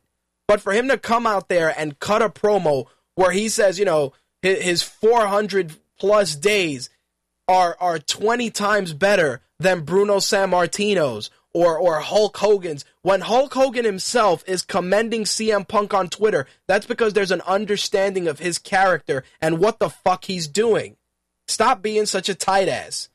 I like Superstar Billy Graham. I've seen a lot of his old matches, and he was awesome. He was the inspiration for a lot of those great cocky heels like Jesse the Body Ventura and all those other guys. Superstar Billy Graham was an effective heel in his day. But you know what? Times have changed. You got to do something that makes people think, that makes people interested. You can't use the same cookie cutter shit that you always use. There's no better proof of that than The Rock this past Monday.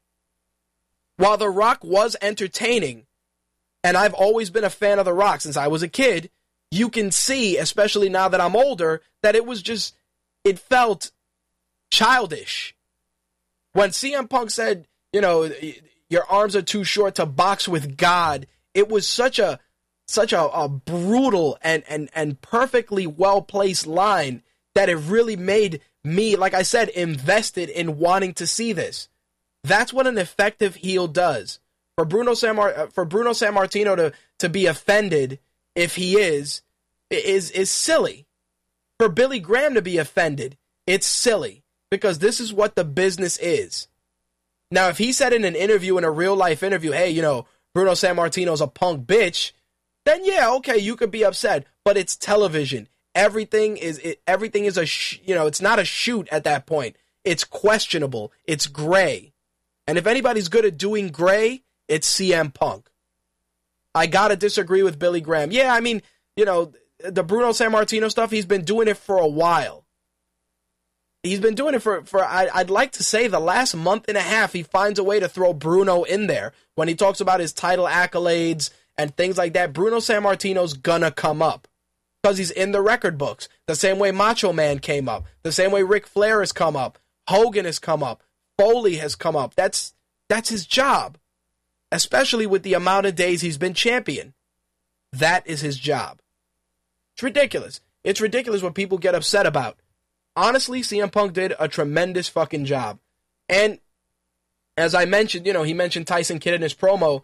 It pains me to say that Tyson Kidd is injured and is out of action probably for a minimum of a year. They're saying that he fractured his knee and he tore his ACL. But the crazy thing is he worked on the injury for the rest of his match, and also the next night, still injured, he did his match. Tyson Kidd is a tremendous talent. It's unfortunate that he had such a terrible injury to be out for so long. Hopefully when he comes back, the WWE invests some time into him and really tries to get him out there. Come on, the guy's the last graduate from the Hart Dungeon. He's an accomplished technical wrestler, a great high flyer, and he's just squandered. I thought he was going to really get a good run with Justin Gabriel, and they dropped the ball on that. Now the guy is injured, and you're short another talented performer. So there you have it.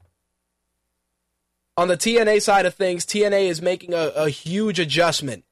They're actually going to shift from doing a pay-per-view every month to doing four main pay-per-views and then doing what they're calling one-night-only events, which are going to be kind of mini pay-per-views, but they'll be, of course, substantially cheaper. Basically, according to what PW Insider said, the breakdown's going to be like this. Bound for Glory is going to cost $44.95. That's the equivalent of TNA's WrestleMania. Slammiversary is going to be $39.95. Genesis and Lockdown are going to be $34.95. And then those one-night-only 3-hour tape specials are going to be $14.95. So that's how it's going to go. Genesis on January 13th, Lockdown on March 10th, Slammiversary on June 9th, and Bound for Glory on October 13th are going to be the big four. Then, like I said, the 7 pay-per-view specials they're going to do some of the ones that have been mentioned thus far. TNA Extravaganza, which is going to be a 3-hour mini pay-per-view, quote-unquote, dedicated to the X Division. Then you're going to do a Joker's Wild Tag Team Tournament special, which is going to feature enemies teaming and also a Battle Royal. They're going to tape that to air in May, and they're going to tape it sometime in January. They're going to do a Hardcore Justice special with hardcore matches, and they're going to probably try and bring in ECW talent. They're going to do a TNA 10 reunion, which is going to have stars from the early days of TNA, and they're going to wrestle in the 6-sided ring. So it's going to be pretty cool for $14. You get that. It's 3 hours. Nice little build-up for it. They're going to do one also dedicated to the knockouts.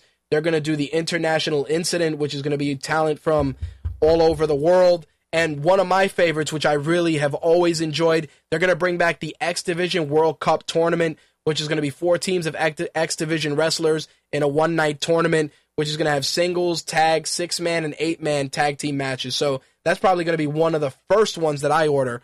And also they're going to do a World Cup of Wrestling as well. So, like I said, $14, not bad. And not only that, but you don't have to really invest time into building those cards because those cards are going to be themed.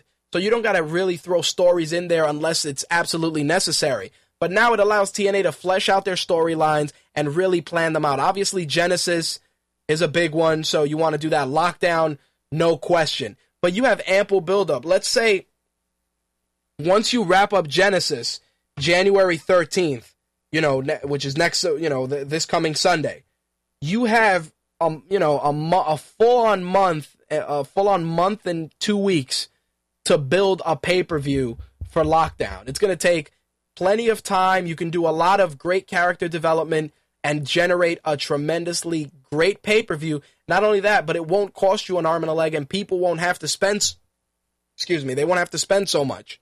I think it's a great idea to do it that way, and for TNA, hopefully, it'll be something completely different. Honestly, TNA spent way too much time trying to be like the WWE, and it was really hindering them in terms of growth.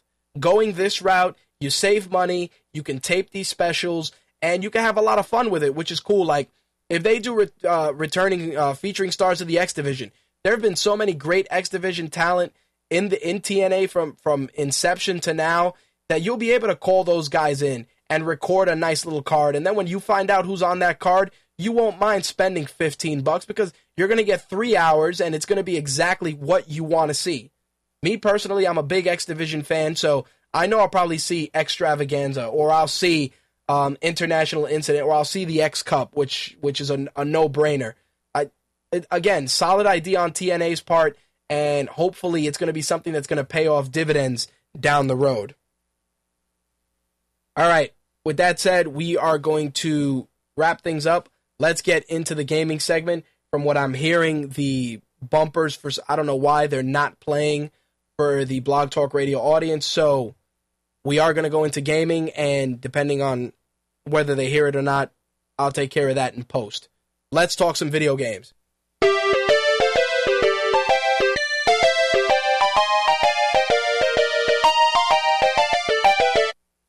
All right, let's get into this gaming news because there's a lot of things I want to talk about. But the first thing, which is something that really, really, really just, it almost sounds Peter Griffinish to say it grinds my gears, but check this out. So they put out a survey. It was commissioned by Common Sense Media and the Center for American Progress. So they put out a survey that found that 89% of parents in the U.S. believe that violence in today's video games is a problem. 89%. 75% believe that violence in video games contributes to violent behavior. The survey was conducted across all 50 states and during a period of January 4th through the 5th, and they spoke with 1,050 parents who have children under the age of 18 living at home, aimed to identify, and of course it aimed to identify what parents believe contributes to violence. So here's a deeper breakdown of the survey. So besides those two big numbers, the survey found 93% of parents worldwide say lack of supervision for children contributes to violence. Gee, that's a fucking no-brainer. 92% of parents nationwide say bullying contributes to violence. Understandable, to a degree. 86% of parents nationwide say crime in day-to-day life contributes to violence. Really? That's fucking obvious too. 77% of the parents say violence in TV and movies contributes.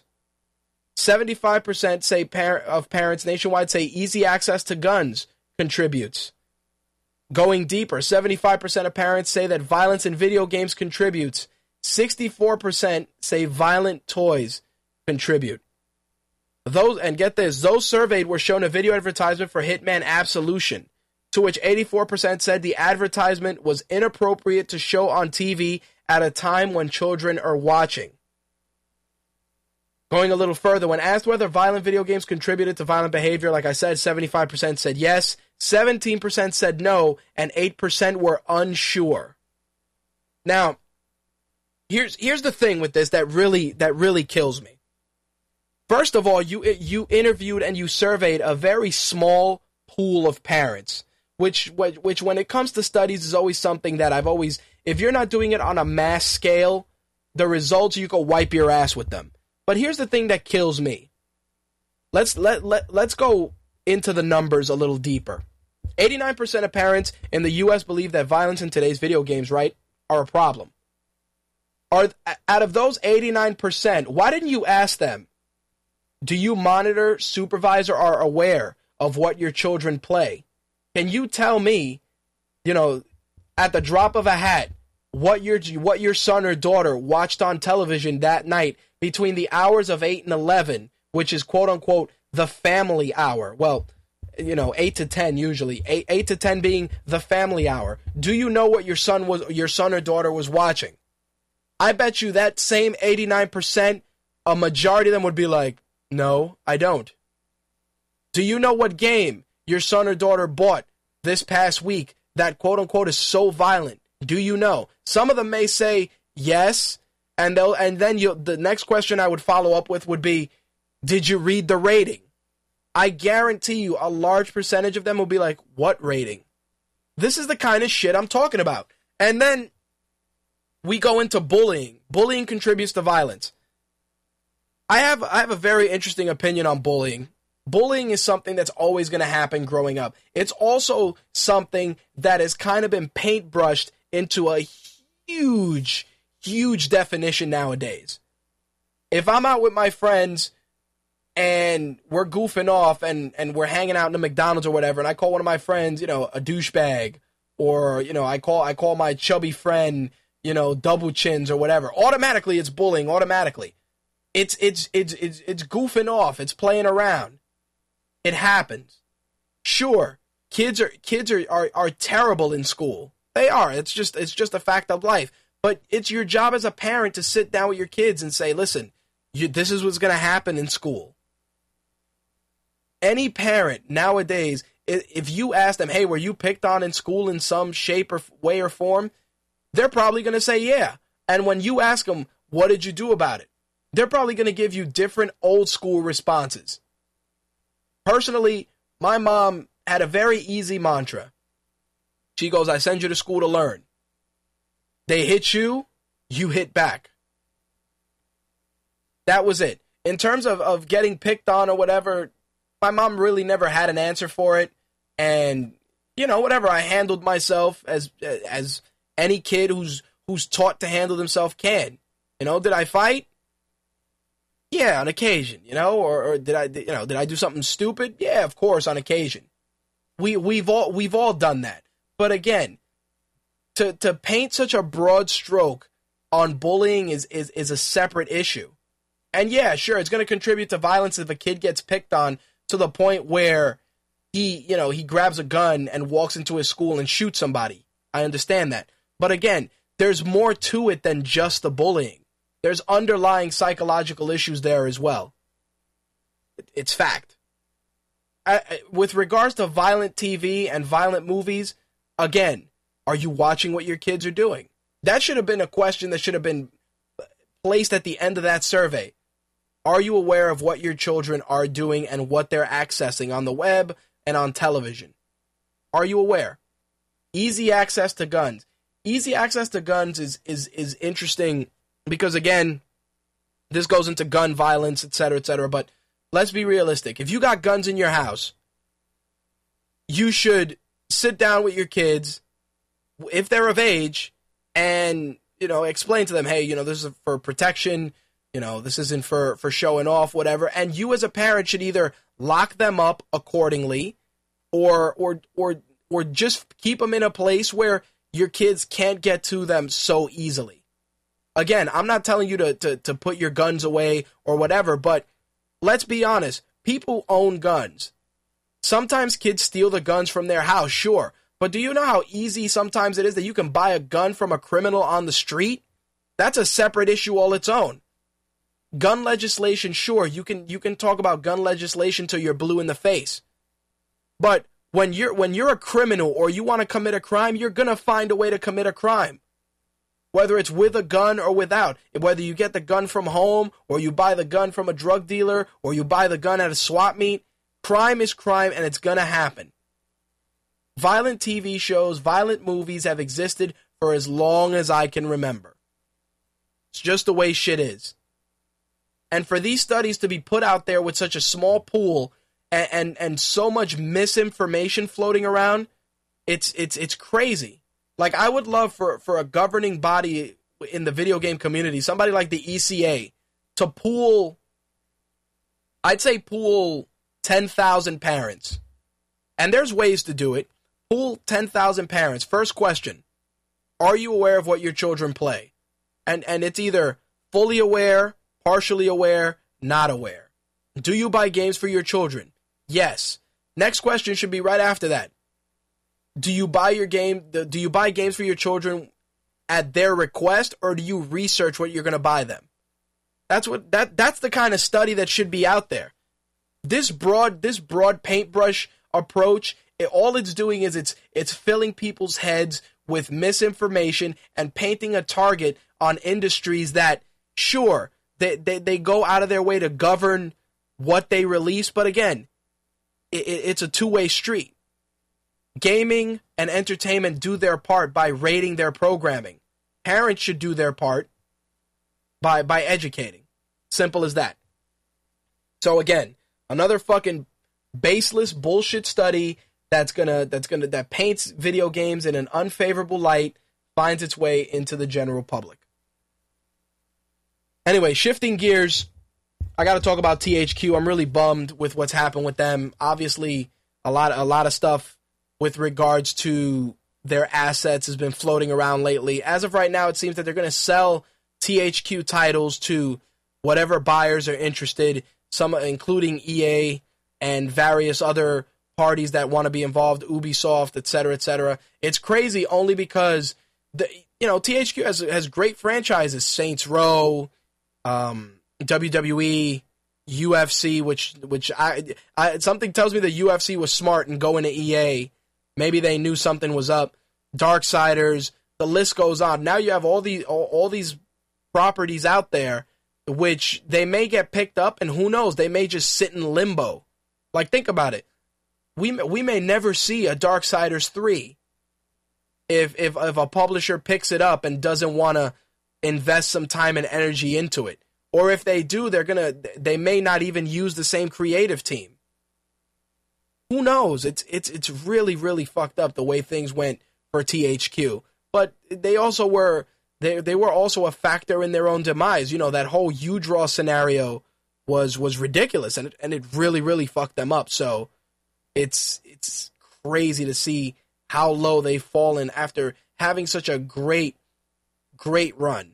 And for me, I'd like to see where WWE goes from here, because in WWE's case, do you go and give the license to a company like EA, who may or may not just roster update the shit out of it, or do you give it to somebody who's more inclined, like maybe you give it to Sega and or 2K and let 2K try their hand at making something different. It's going to be very interesting to see that.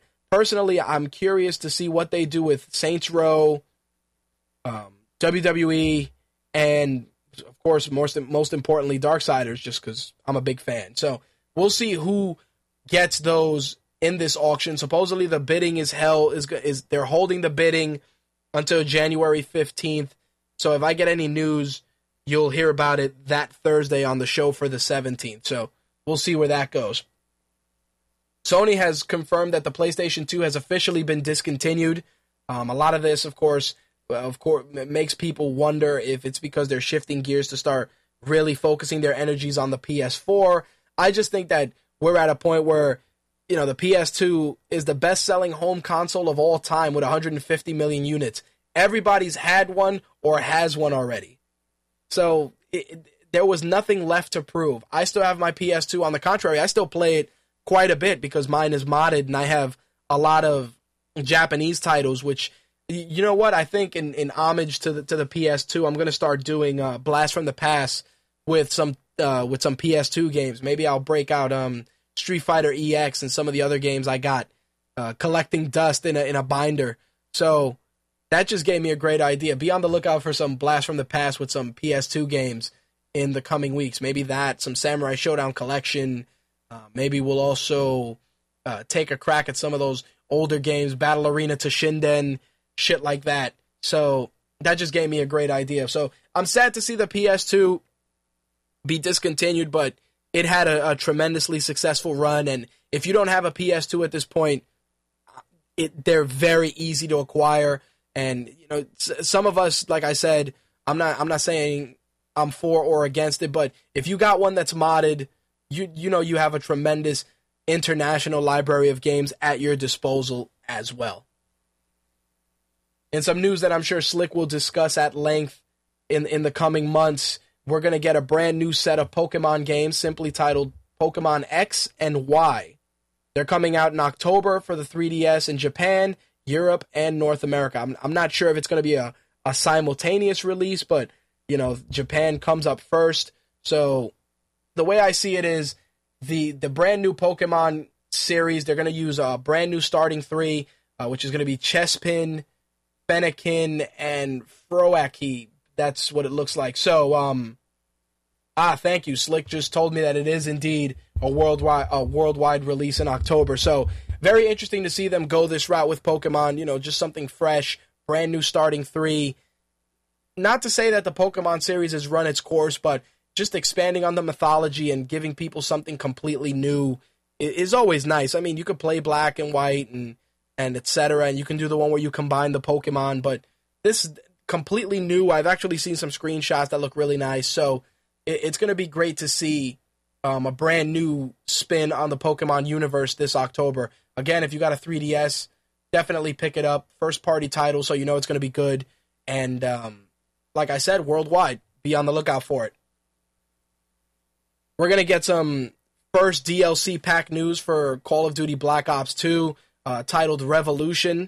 It's going to be the first DLC, brand new zombie mode, new gun. There's going to be another mode called Turn, which is going to let players actually control the zombies, and those zombies will be able to scent at a human player. So, you know, it's going to be crazy the way they're going to do that. I saw some video of it, and hopefully I can set that up and post it on the site. If not tonight, then tomorrow.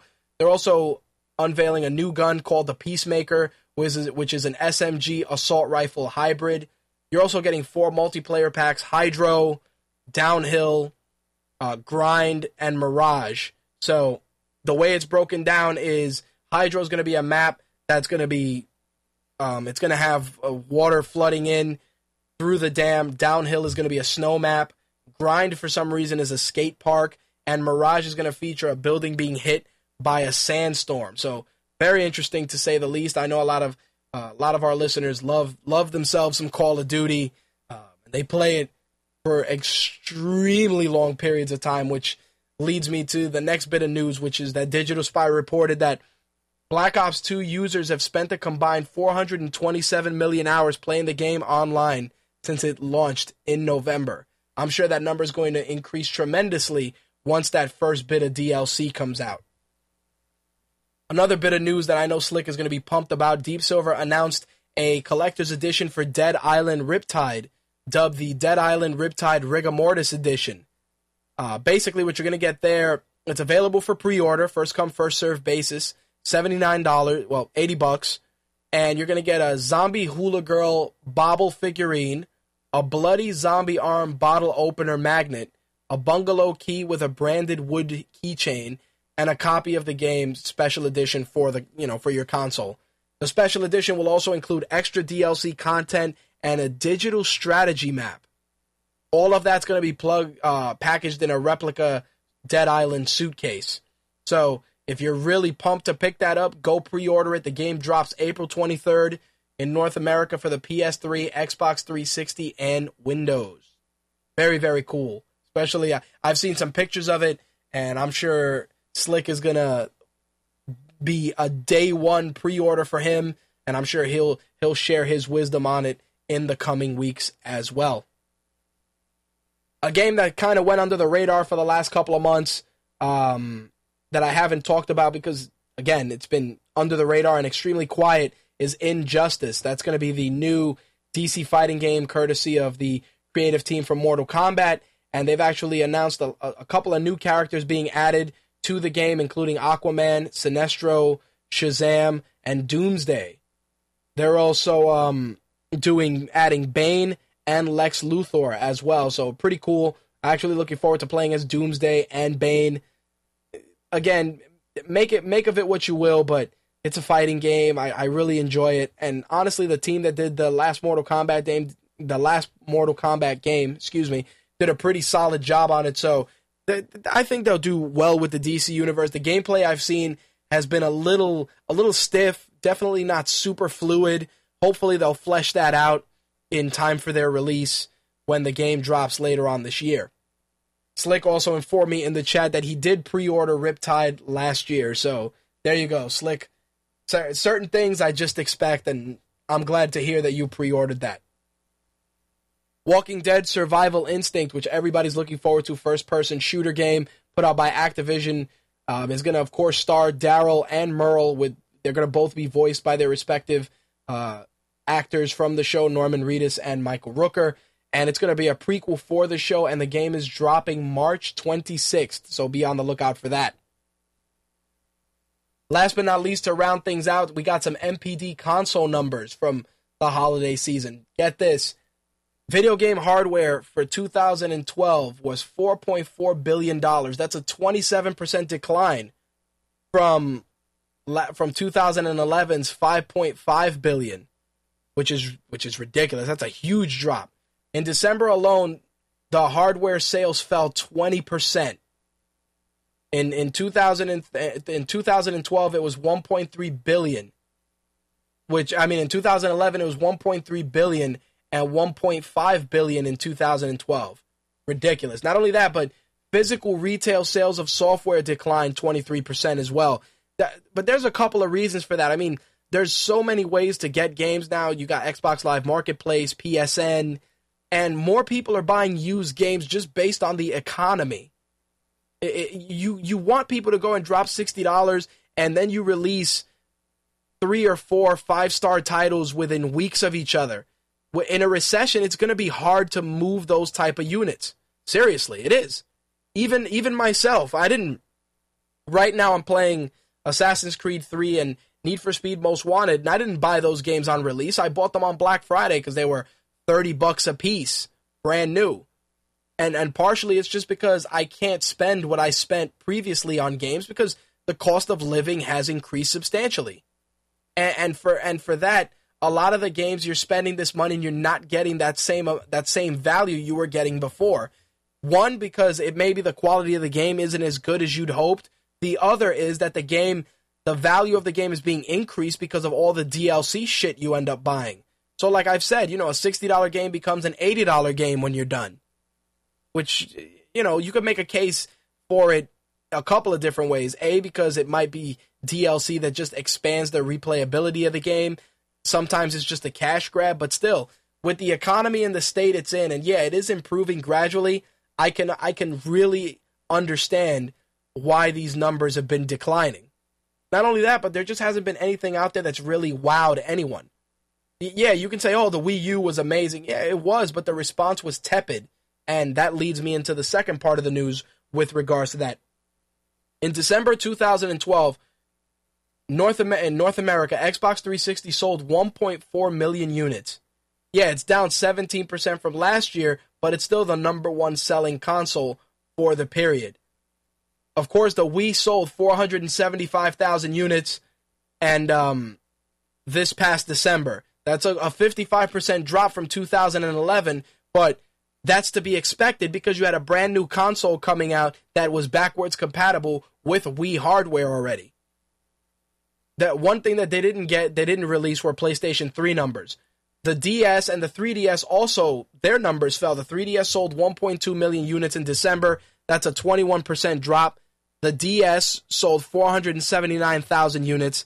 That's a 25% drop. The Wii U, get this, 460,000 units in December. It's 24% less than the original Wii in 2006 when it was released. But Nintendo did boast that the Wii U made 30 million more than the Wii in its first December sales month. But again, one of the reasons why that is because in 2006 the Wii was released at $249. The Wii U's basic model is $300, and the popular deluxe model is $350. So of course you're going to make $30 million more. For you to tout that like it's groundbreaking or fucking amazing is an insult to everybody. Oh, we made $30 million more. Yeah, but the system is $50 more. And if you get the deluxe package, it's $100 more. That's like saying that Titanic is number one, but, Transformers Dark of the Moon surpassed it. Of course it's going to surpass it. One, box office numbers and ticket prices changed. Not only that, but IMAX and 3D are brand new factors in the equation. So for Nintendo to say that, I understand that they got to try and put a positive spin on it, but again, the cost of the hardware was higher this time around. And this applies to everything. The cost of hardware, the only time that I can say that those numbers are concerning are with Xbox 360 and the PS3 because their prices have dropped. But people are being more frugal with their money. They really are. But I do have to say that the trend hopefully is going to improve with obviously the economy improving and just more accessible titles online that are going to make people part with their money a little easier. It's easier for you to buy a game on Xbox Live for $10 or $15, and if it's not that good, you don't feel so bad, versus dropping $60, which even in the grand scheme of things, when you resell the game, you're still going to take somewhat of a loss and possibly make half back for a game you may not have even enjoyed. Strange times, ladies and gentlemen. This also, of course, is even more concerning when we have the potential of 2 consoles being announced within the next 2 years. And pricing is going to be crucial. Not only that, but software is going to be just as crucial. But we'll see how it pans out. Like I said in last week's show, Microsoft has a countdown for E3, so maybe we'll see what they're going to bring to the table with a brand new Xbox. And of course, Sony can drop news at a moment's notice. So from what I've been hearing, though, we're not going to hear a new Sony console announcement till at least 2014. So at least in that case, people can rest a little easy. All right, that's going to wrap up the gaming news for this week. We're going to speed on through into this week's entertainment news because there's quite a few things that need to be discussed. So let's get the ball rolling.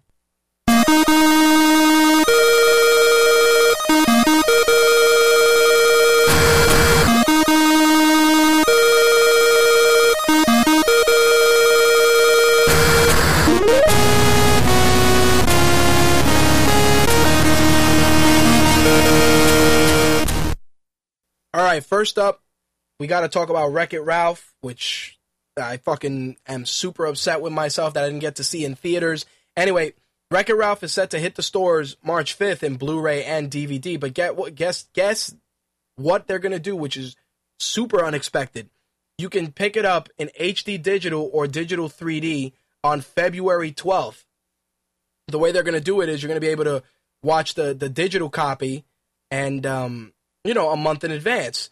But the crazy thing with that is that to buy the physical copy, it's a month later. So to a degree, I see this being more so of a pilot program. Maybe they want to test out digital accessibility for this before releasing it to the mainstream audience. So I'm sure this will probably be a cable company exclusive.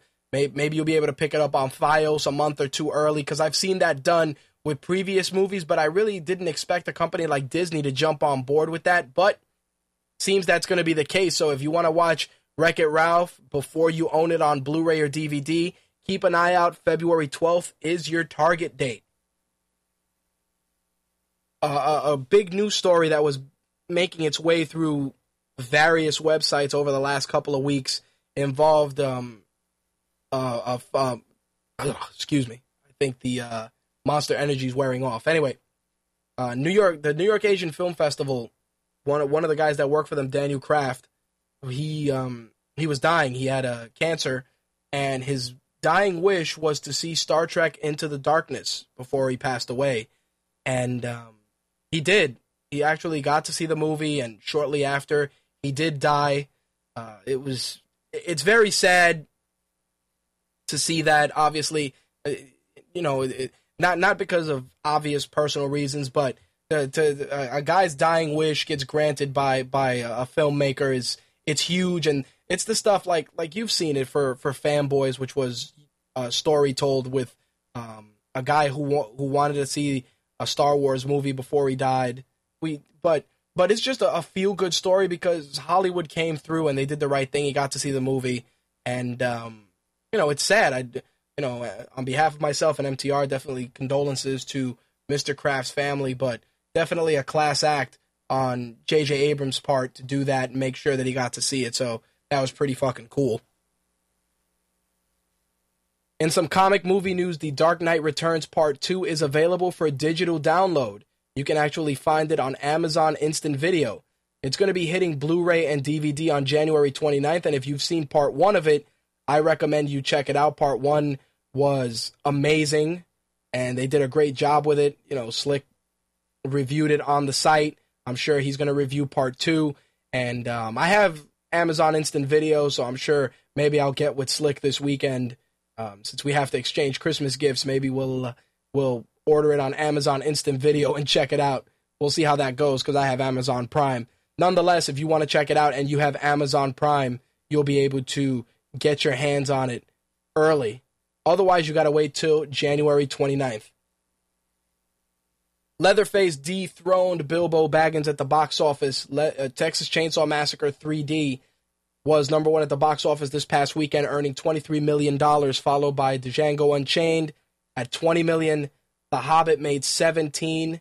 Les Miserables made 16 at number 4. Parental Guidance was number 5. Jack Reacher was number 6. This Is 40 was number 7. Lincoln was 8. The Guilt Trip was 9. And Promised Land was 10. So there you have it. The Texas Chainsaw Massacre, from what I've heard, is shit. But I have a soft spot for those movies. Am I going to go and drop $12 at the box office? No. Do I want to see it? Yeah. Just to see if it's as bad as people say. Seriously. We do have some what the fuck entertainment news this week. There's a movie, it's complete garbage, but I have such a soft spot for it, and that is The Human Centipede. If you guys have seen The Human Centipede, you know that the mad doctor in that film, Dieter Laser, was supposed to be appearing in Human Centipede 3. It turns out he ended up having a legal dispute with director Tom Six, and they were going to court, but it turns out that they finally resolved their differences, and we will be seeing Dieter Laser playing a brand new character in Human Centipede 3. Tom Six says that the film will have the creation of a 500-person human centipede this time around. How they're going to do that, I don't know. The only thing I got to say is there's going to be a lot of ass to mouth, that's for sure. But I'll tell you, the second Human Centipede movie was completely weird. A little creepy, a little freakish, but it definitely wasn't on the same level as the first Human Centipede. And I think that was because Dieter Laser was super creepy as Joseph Heider in the first one. And to see him in the third, it's going to be very interesting. And from what they're saying, the film is going to begin production in May, and they're supposedly going to get a big American celebrity attached to star. I say that the head of the centipede should be Kim Kardashian, but she is pregnant, so I'm not gonna go that terrible into it. But why not? They're always looking for a payday. She should be the beginning. Maybe throw her big Brontosaurus sister right after, and maybe Bruce Jenner, because he'll stay surprised the entire time while he's sewn up to somebody's ass. Just super shocked Bruce Jenner in a Human Centipede film. Fuck it, why not? I'd watch it. In some comic news, we got some casting news for Sin City: A Dame to Kill For. Joseph Gordon-Levitt is joining the cast. He's going to play a character named Johnny. Also joining the cast, Christopher Maloney. And, of course, returning cast members Mickey Rourke, Jessica Alba, Rosario Dawson, Jamie King, Jamie Chung, Dennis Haysbert. He'll be taking over for the character of Manute that was played by the late Michael Clark Duncan. Also joining the cast is going to be Josh Brolin. He's actually going to be playing Dwight, which was a character Clive Owen played in the original film. Now, you're probably saying to yourself, why? They couldn't get Clive Owen to play Dwight in this film? Not the case. What they're doing is, if you watch Sin City, you know that Dwight had plastic surgery to get a new face. So, to do A Dame to Kill For, you get to see Dwight before he got the plastic surgery. Because it's A Dame to Kill For takes place before Sin City. So the way that they're doing it is, Dwight's being hunted down by Ava Lord, and, he's a constant character.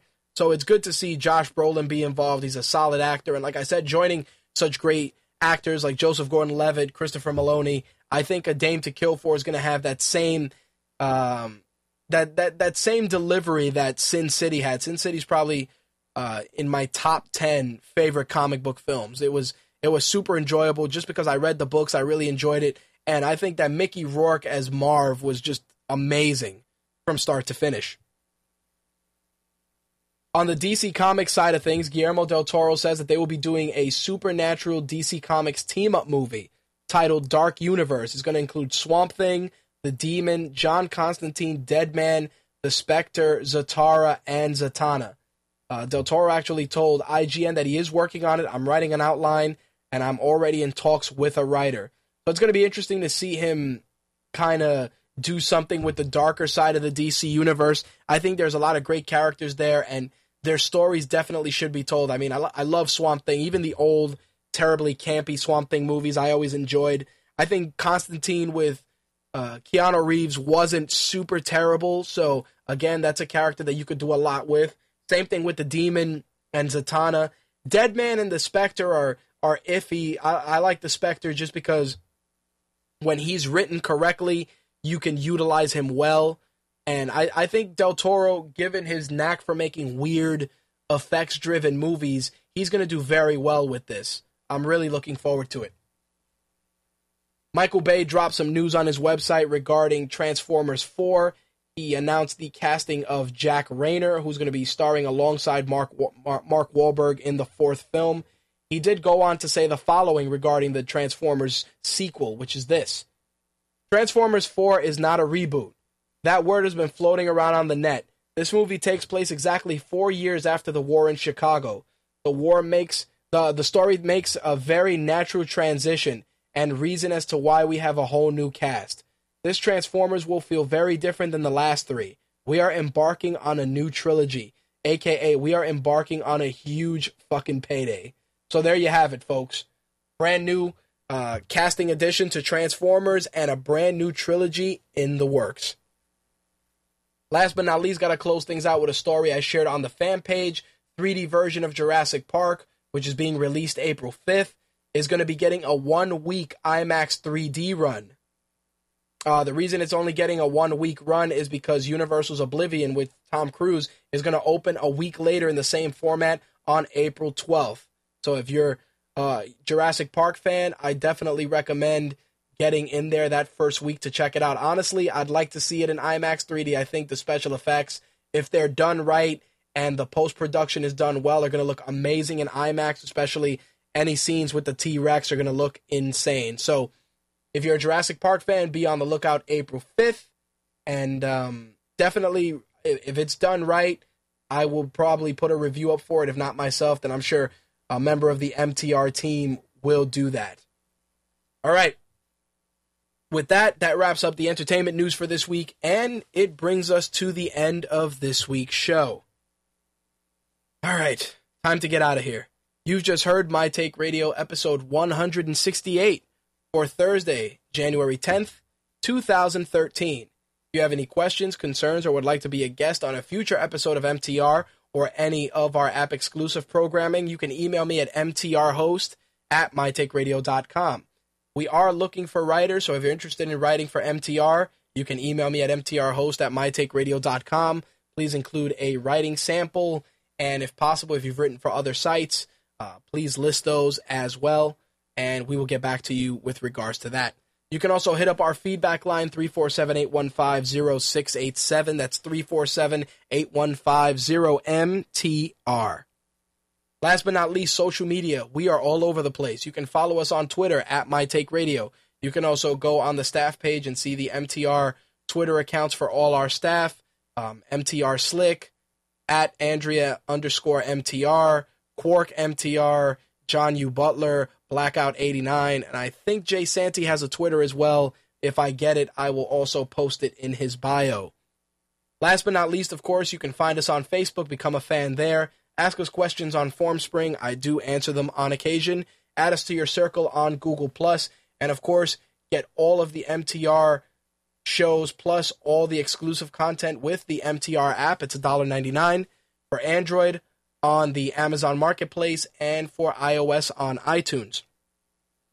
And if you want to listen to MTR, you can also use Stitcher, Blog Talk Radio, iTunes, and the Zune Marketplace. We ask if you are getting the show from iTunes, please take a moment and review the show. We would really, really appreciate it. Lastly, if you are using it with Stitcher, enter my take in the promo code, and you may win a $100 gift card courtesy of Stitcher and MTR. All right, guys, I'm out of here. The Monster Energy's wearing off, and it's time to get some sleep. See you guys next week. Thanks for listening. Peace. I'm rich, biatch! Taking us out this week, our friends at the Maniac Agenda with their song The Awakening from Halo 4 and their interpretation of it. You can find them on Facebook, facebook.com, The Maniac Agenda. You can also go to maniacmusic.net. And if you're on SoundCloud, look for The Maniac Agenda, all together, one word, The Maniac Agenda, AGENDA, all together. And you can pick up some of those tracks there. See you guys next week.